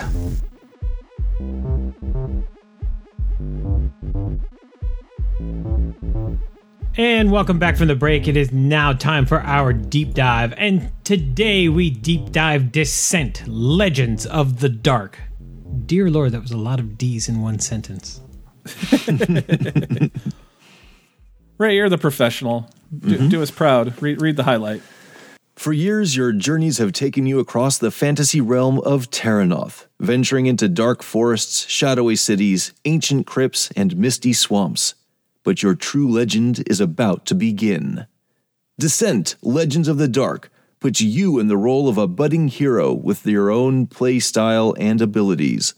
Together with your unlikely companions, you'll begin an unexpected adventure. An adventure told across the 16 quests of the Blood and Flame campaign. Throughout your campaign, you'll face undead lurking in the mists, demonic barbarians stalking the wilds, and even more terrifying threats. Descent, Legends of the Dark. Well, Ray, I'm glad that worked out, buddy, because I realized I hadn't really vetted that. I sort of copied it down and pasted it in without having actually read it with my own eyes. It was. You should narrate books or something. Yeah, I'll look into that. Look me up on Audible. All right, gentlemen. I how hear does there's this a game play? series called Hot Daddies that you can... No, put that back in the box. That's a bad Jonathan. Where's the squirt bottle? How's the gameplay? Saucy? Ray, how does the game play? Descent Legend of the Dark is a dungeon crawl game through and through, where you've got your hero, you got your abilities, you got your equipment, and you're on a map with squares, and there's enemies, and you move up to them, and you roll a die, and you do murder damage. the daylights out of them. Yeah, you whack them, and that's how the game works. There's a lot of other stuff going on, like things you can search, and a lot of interesting stuff in the scenarios that we've seen so far that make it not quite just running through and murder hoboing your way through it, but at the basic, that's it. It is a dungeon crawl game. Yeah, there's a lot more story to this than most games of this type, which has always been a hallmark of the Descent series, but they've really leaned into it hard because this is one of the Fantasy Flight app-assisted games. And I say assisted because it's very much still a board game. The app doesn't know everything that's going on. It just knows some things, and it controls the story, and it controls all the bad things that are happening to you, which can be a good or bad thing depending on your experience. And we'll talk about that in a little bit. So basically, with the game, you start out with nothing in front of you, and you boot up the app, and you tell it how many players you're going to be, and you tell it what characters each player is taking. And at that point, the app will start spitting out instructions at you while also feeding you narrative. And that narrative starts the same, but can differ from playthrough to playthrough depending on decisions that you make in the course of the story. And the stories are long. This is a long adventure, actually. Once you've followed all the app's instructions and you get to actual gameplay, you'll start building out a map. And that map actually, and this is one of the neatest things about the physical box, the map is three-dimensional, which is awesome. There are floor components, and then those components can also fit into these small and large pillars. And the pillars can be used to elevate the floor, and you actually create three-dimensional maps with terrain elevation and everything. And there's three-dimensional trees and objects that litter the world that you put into the world. And this ends up being an absolute stunning game on the table. We're playing it on Tabletop Simulator, and it even looks pretty impressive on there. So I can definitely believe that on the table itself, it probably looks amazing, the way it literally pops up off the table with all these different pieces. Now, the rounds themselves are structured into two phases. There's the hero phase, where you get to do your stuff, and there's the bad guy phase, which is called the darkness phase. In the hero phase, each character gets to take a turn performing actions, and you get 3 actions, right? Yep, 3 actions. One of them must be a move. Your actions are pretty much just move. You can attack enemies, or you can interact with tokens and terrain. And then there's some character-specific actions that you can take that we'll talk about a little more as we progress into our dive into the rules. Just to cover the actions in a little more depth, maneuvering is where you get movement points. Those movement points are asymmetrical. Every hero is going to have a different quantity. You're going to be able to fight.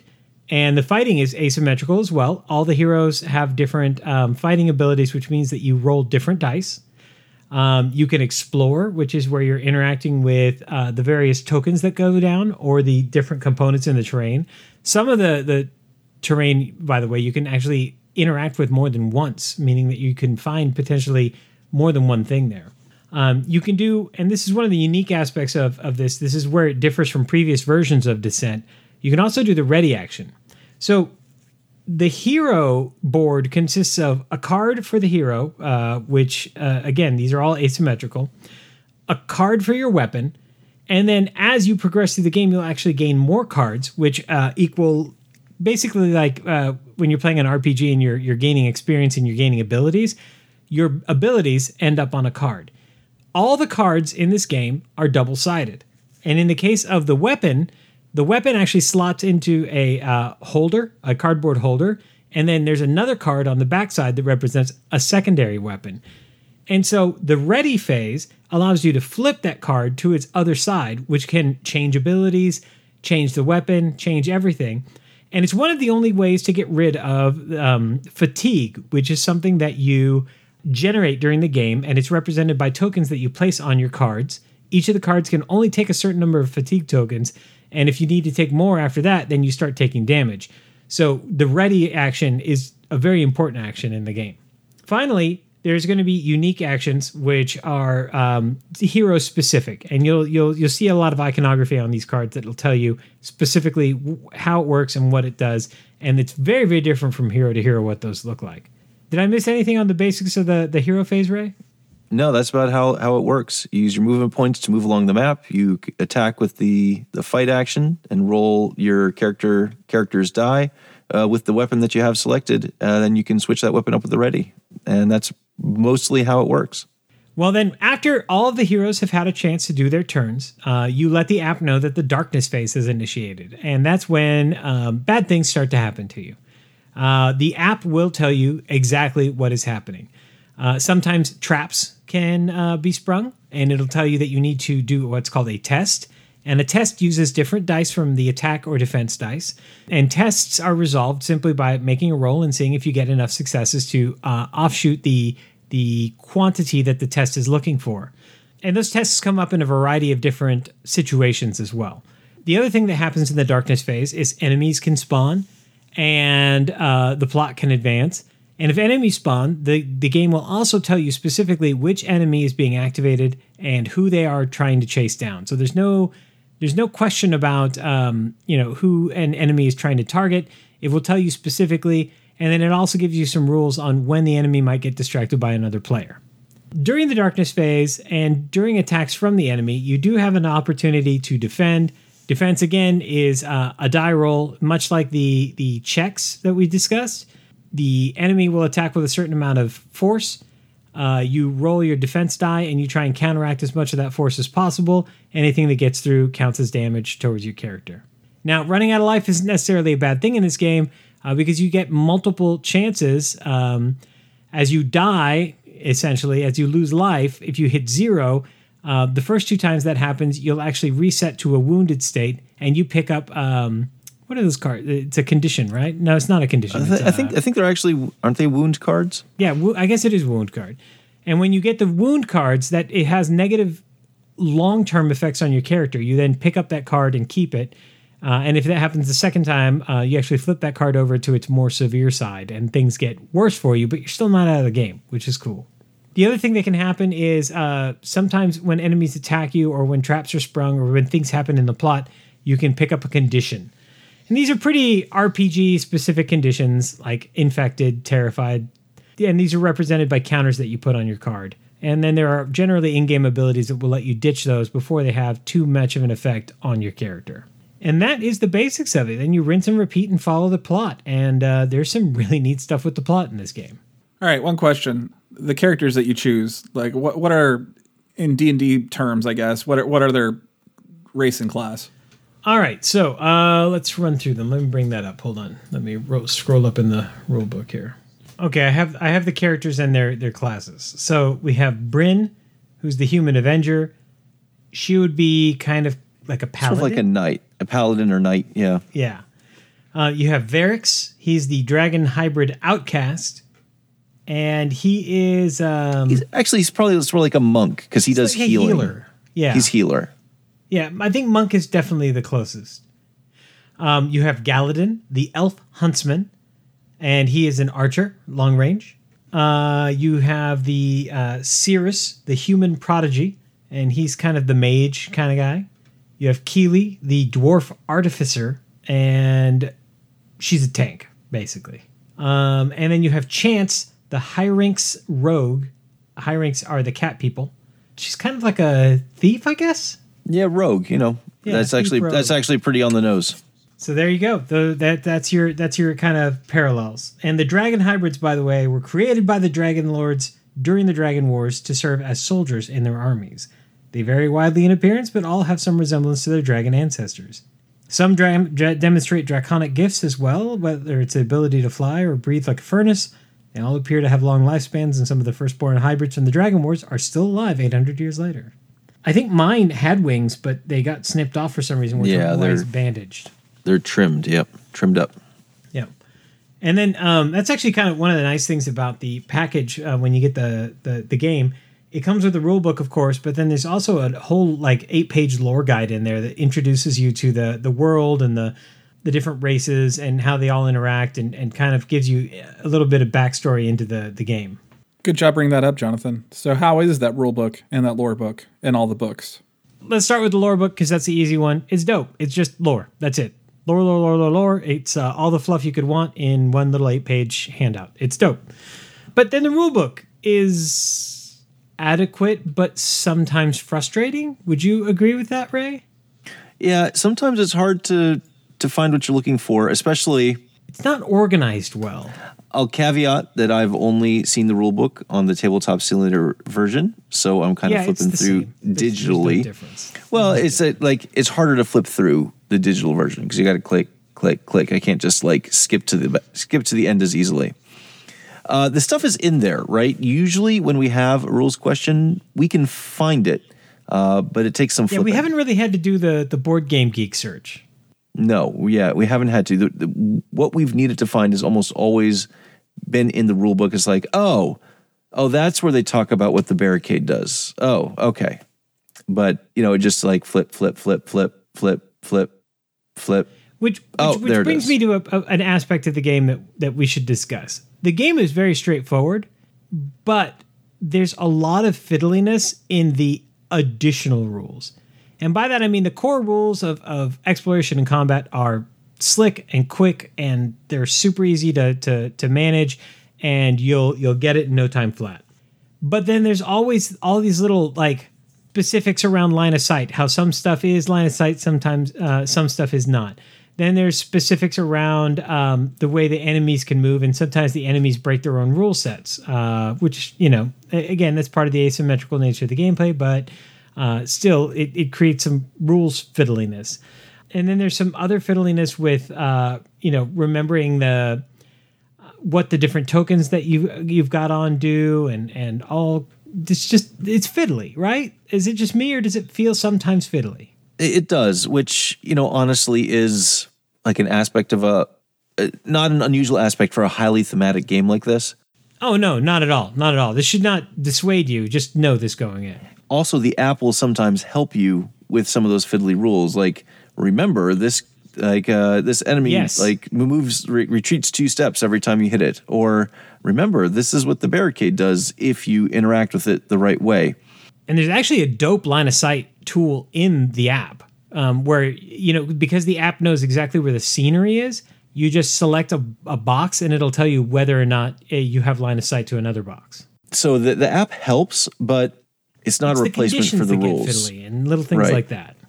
And the app prompts you. It's like, okay, you've just started the darkness phase, so remember to take care of all of your, affliction and terrify tokens, and or scar and terrify tokens, and then also you can heal one or take off one fatigue. So it does give you a number of prompts, which in sometimes like they talk about the fiddly. The app itself can be pretty fiddly. I'm not even working with it, and I can tell that Jonathan struggles with it sometimes, where it's like you want to do something, but I have to remember to go back up here and hit continue to close this dialog box. It wants things in a very specific order. It does not do variation well, and it wants things when it wants things, and it has zero flexibility. You have to work within its confines. It will let you go back, like, so if you make a mistake, no, wait, I didn't want to attack that guy, I want to attack this guy. It seems like it's pretty easy to rewind. So at least it's got that going for it. But like getting it to do exactly what you want to do seems like, at least in the way that we're playing, I mean, I'm not sure exactly what it looks like on Jonathan's side because I'm just seeing him streaming the app screen. It seems like it's not always the nicest experience to work with. No, it can be a little cranky about, there's a drag and drop function when you're telling it which hero is attacking what enemy or which hero is interacting with what piece of scenery. And that can just, for whatever reason, sometimes it gets fiddly. So I don't even think we need to go over this because it's a Fantasy Flight game and it's Descent. So the components are going to be... Well, actually we do. And the reason we do is because this production outclasses anything Fantasy Flight has done before. And not by a small margin. The plastics in this game are jaw-dropping. Like, this is next-level plastics work from them. These characters look beautiful. And then the 3D terrain is dope, and, it's... Even the box that it comes in, they knew you were going to build your terrain and not want to take it apart, and so they provided you with a dual-layer box So basically, the small box sits within a large box on the bottom and then is slightly elevated, and then another large box lid goes on top, and you basically get 2 compartments in your box. And the bottom compartment is tall enough to accommodate all the 3D terrain all built up. So, Jonathan, how do they get all those great components in the box? Well, they get them in the box in, lots of sheets of cardboard, and this game fails the Sunday morning, or the Christmas morning test. And it fails it by about 3.5 hours that it took me to build up all that damn terrain. Oh my God, by the end of it, I was so sick of punching trees and putting them together. Like, I get it. And how about how much it costs? Oh, yeah. This is not a subtle thing. Not even remotely subtle. No, I think it's $179.99 MSRP. It is an expensive game. That's how you get all those nice plastics and all those fancy 3D terrain pieces and all those floor tiles and all those dice and all those tokens, and it's not cheap. But you're getting. I think, as far as I can tell from not actually having seen the physical thing, it looks like you're getting, especially when you consider the app and the art and the quality and time they put into that. As fiddly as it is, it actually seems like it works quite well. Like, we haven't run into any crashes. You can always rewind and do what you need to do. Like, it's been fiddly, but it's never kept us from enjoying the experience that I've felt. No, but I will say this, like, about the price. Have you ever played Food Chain Magnate? I have not. That is a $190 game. And it's a good game. This isn't about whether or not the game's awesome or not. But it needs to be said that when you set it up on the table and you look down, you're like, what the hell did I pay $190 for? Like, you look down and you don't see your money.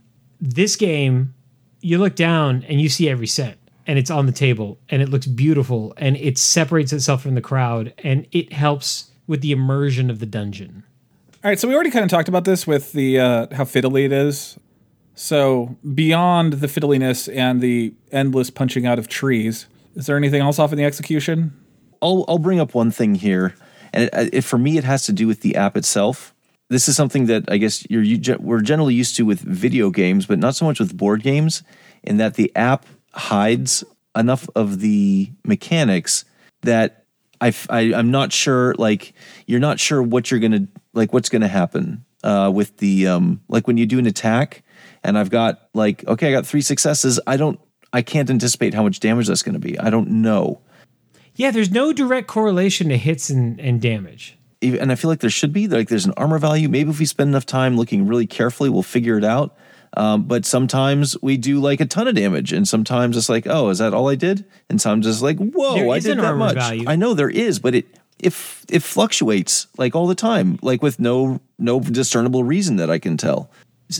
Sometimes you can tell because, like, you'll see that at the beginning of every enemy round, there's like an effect card that'll come up essentially, but the game doesn't outright tell you that. It just tells you if you trigger it, and that has positive and negative effects on enemy stats, like the damage that they deal out and the armor. But the game just doesn't really do a good job of telling you when these things are happening, and I think that's the issue.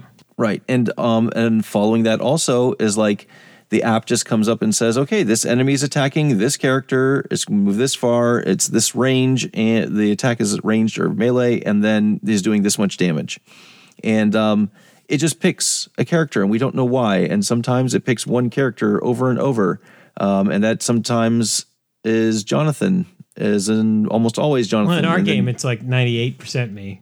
Like, we played 3 sections of the story now, and in 2 of those 3 sections, I've ended up on my last bit of life, and I've taken 2 of those wound cards, and Ray has like full health on his, yeah. And it's like, in one situation, Jonathan did run ahead on his own with only 1 action left, and got 2 enemies focusing on him that wanted to come after me, but Jonathan was their only target, so he took some extra attacks that way. So there is some tactics there, but there's definitely one enemy that was just fixated on Jonathan, despite the fact that I was closer. Jonathan was further away. It had already attacked him like a couple times, and it just kept coming after him, even when he was beat up. And it's like, come on, can we get a rest here? And we took the thing out, but it was really tough. And ultimately, what it ended up being was there was a it's a balance issue. Like it just it doesn't self balance. It feels like, and it's hiding like the logic of it. So we don't know why it's picking one character over the other, and so it feels arbitrary and unfair. Even if it's not, even if there is some system that it's going by, we don't know what it is because it's hiding in the app. You know, as there's an aspect of that, like, oh, it's more of a mystery. There's less going on. You can't like 100% plan for things. It's like, okay, but I'm playing a board game here, right? And if there's a random factor, then I'm used to knowing what goes into that random factor. That like, okay, we rolled 6 ones in a row, and that's why it kept targeting Jonathan. But we don't know if that's what happened behind the scenes. All we know is it kept on attacking him, and it feels off. I'll be honest, I'm mostly taking this attitude for Jonathan's benefit. I was fine with it. Yeah, it didn't bother me at all. But I'm trying to make Jonathan feel better because he was upset.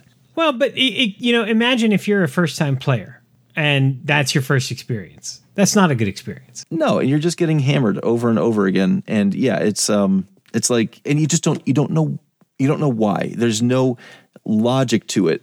It's very frustrating to be on the receiving end of that, and it's not a great experience. And one of the things that makes a good video and a good board game is balance, and it's giving as much as you take, and that's something that could so easily be patched, and that's one thing that needs to be brought up. Like, because this is app based, anything that we bring up as a negative that is based around the app could potentially be patched out. Yeah, that's the only one other thing that I guess I'll bring up really quickly is these levels are long. Like it takes us 2 or 3 sessions to finish one scenario when Jonathan and I are playing. Our first session, by the way, or our first scenario, by the way, did you see what our completion time was on it? No, I forget. 5 hours 41 minutes for the intro chapter. For me, at my house, we'd have a real hard time getting through one of those. I mean, and like we play Gloomhaven here, and some of those can take a long time too. But this game would need a lot more space than Jaws of the Lion that I've been playing with my kids. It would take a lot bigger. I couldn't put it on my smaller table. It would be really hard for me to finish that without the little kids, in one sitting. And then if I leave it set up, the little kids are going to do it, like mess it up. And then it's going to be hard to save like halfway through. Like, okay, let's save it. I got to take like a picture of this setup and like take it all apart and then like set it all back up again. I think it'd be a real hassle. I feel like they were trying to do a lot with the scenarios, and I like that, but it takes a long time, and it might be too long for me like to actually play the physical game at home. All right, gentlemen. I noticed that you guys are playing this. You seem to be only controlling one character, which is nice because in a lot of these games, if you have a low player count, they make you play several. That's one of the benefits of the app. The app does that balance for you. So I'm assuming you've just played it with the two of you. So recommended player count is more better, or the app kind of even everything out? The app evens everything out because I played it at home with the kids. We played through the opening scenario once, and that was 4 of us, and it was much the same as that. I'll say this: the online does slow it down a bit, Ray, because you're bouncing back and forth between the 2 apps, and that's kind of okay. I'll buy that. Slower, but even then, the opening scenario took us a good solid 3.5 hours to get through. But the app does a really good job of balancing how many enemies come out, because we had definitely more enemy presence than you and I do, Ray, on ours. Yeah, you'd hope so. But that said, we ran into some of the same weird streakiness where only one person was being targeted. So that seems inherent to the app for whatever reason.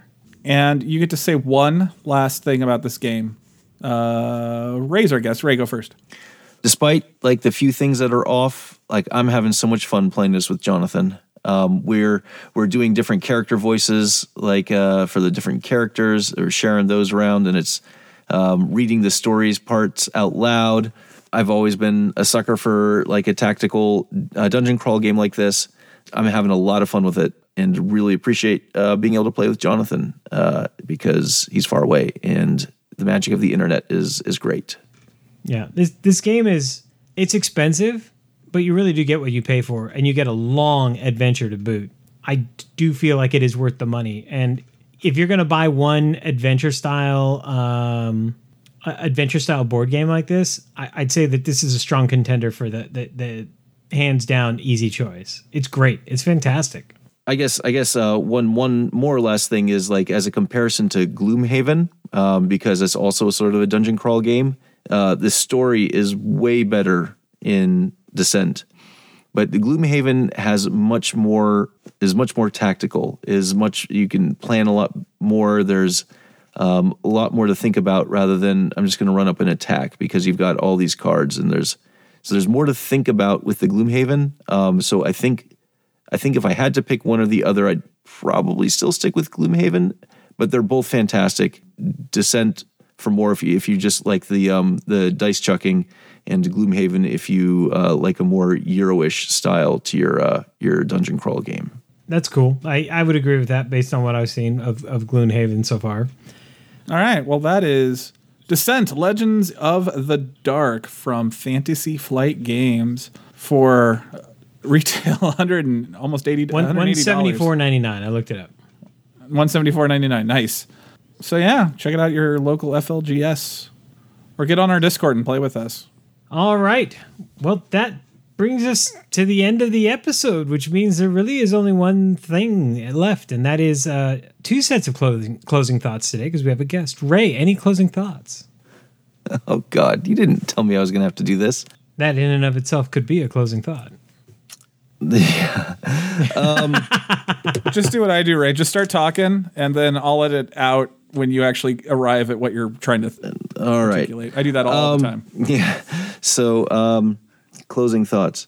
I really appreciate you guys having me on again, giving me a platform to talk about my work and to talk about gaming, which is always something that I enjoy doing, and I do a lot, as my episodes are always super long. And my final thought is, Robert, I'm sorry that you have to edit this thing. So thanks a lot, guys, very much, and look forward to talking to you guys again soon. And Robert, any final thoughts? Ray, I double dog dare you to watch The Haunting of Bly Manor. Ooh, I'll triple dog dare you. Oh man. You're just up in the ante way too high. I'm gonna have to do it. I'll do it one of these days. I promise. I'll get that Netflix and catch up on all the Netflix stuff I want to watch. Yeah, if you don't have Netflix right now, that's fair. It's so good. Yeah, don't have Netflix right now, but someday I'm gonna come back around to Netflix, because I still got to watch Love, Death, and Robots season 2 and The Queen's Gambit and a whole bunch of other Netflix stuff that's been coming out since we haven't had it. So we'll get there again, but I'll watch it. I promise, and I'll let you know what I think. Well, that really leaves us with only one thing to do, Robert, and that is to be excellent to one another and party on. Party on, Jonathan. Party on, Ray. Party on, Ray. Party on, Jonathan. Party on, Robert.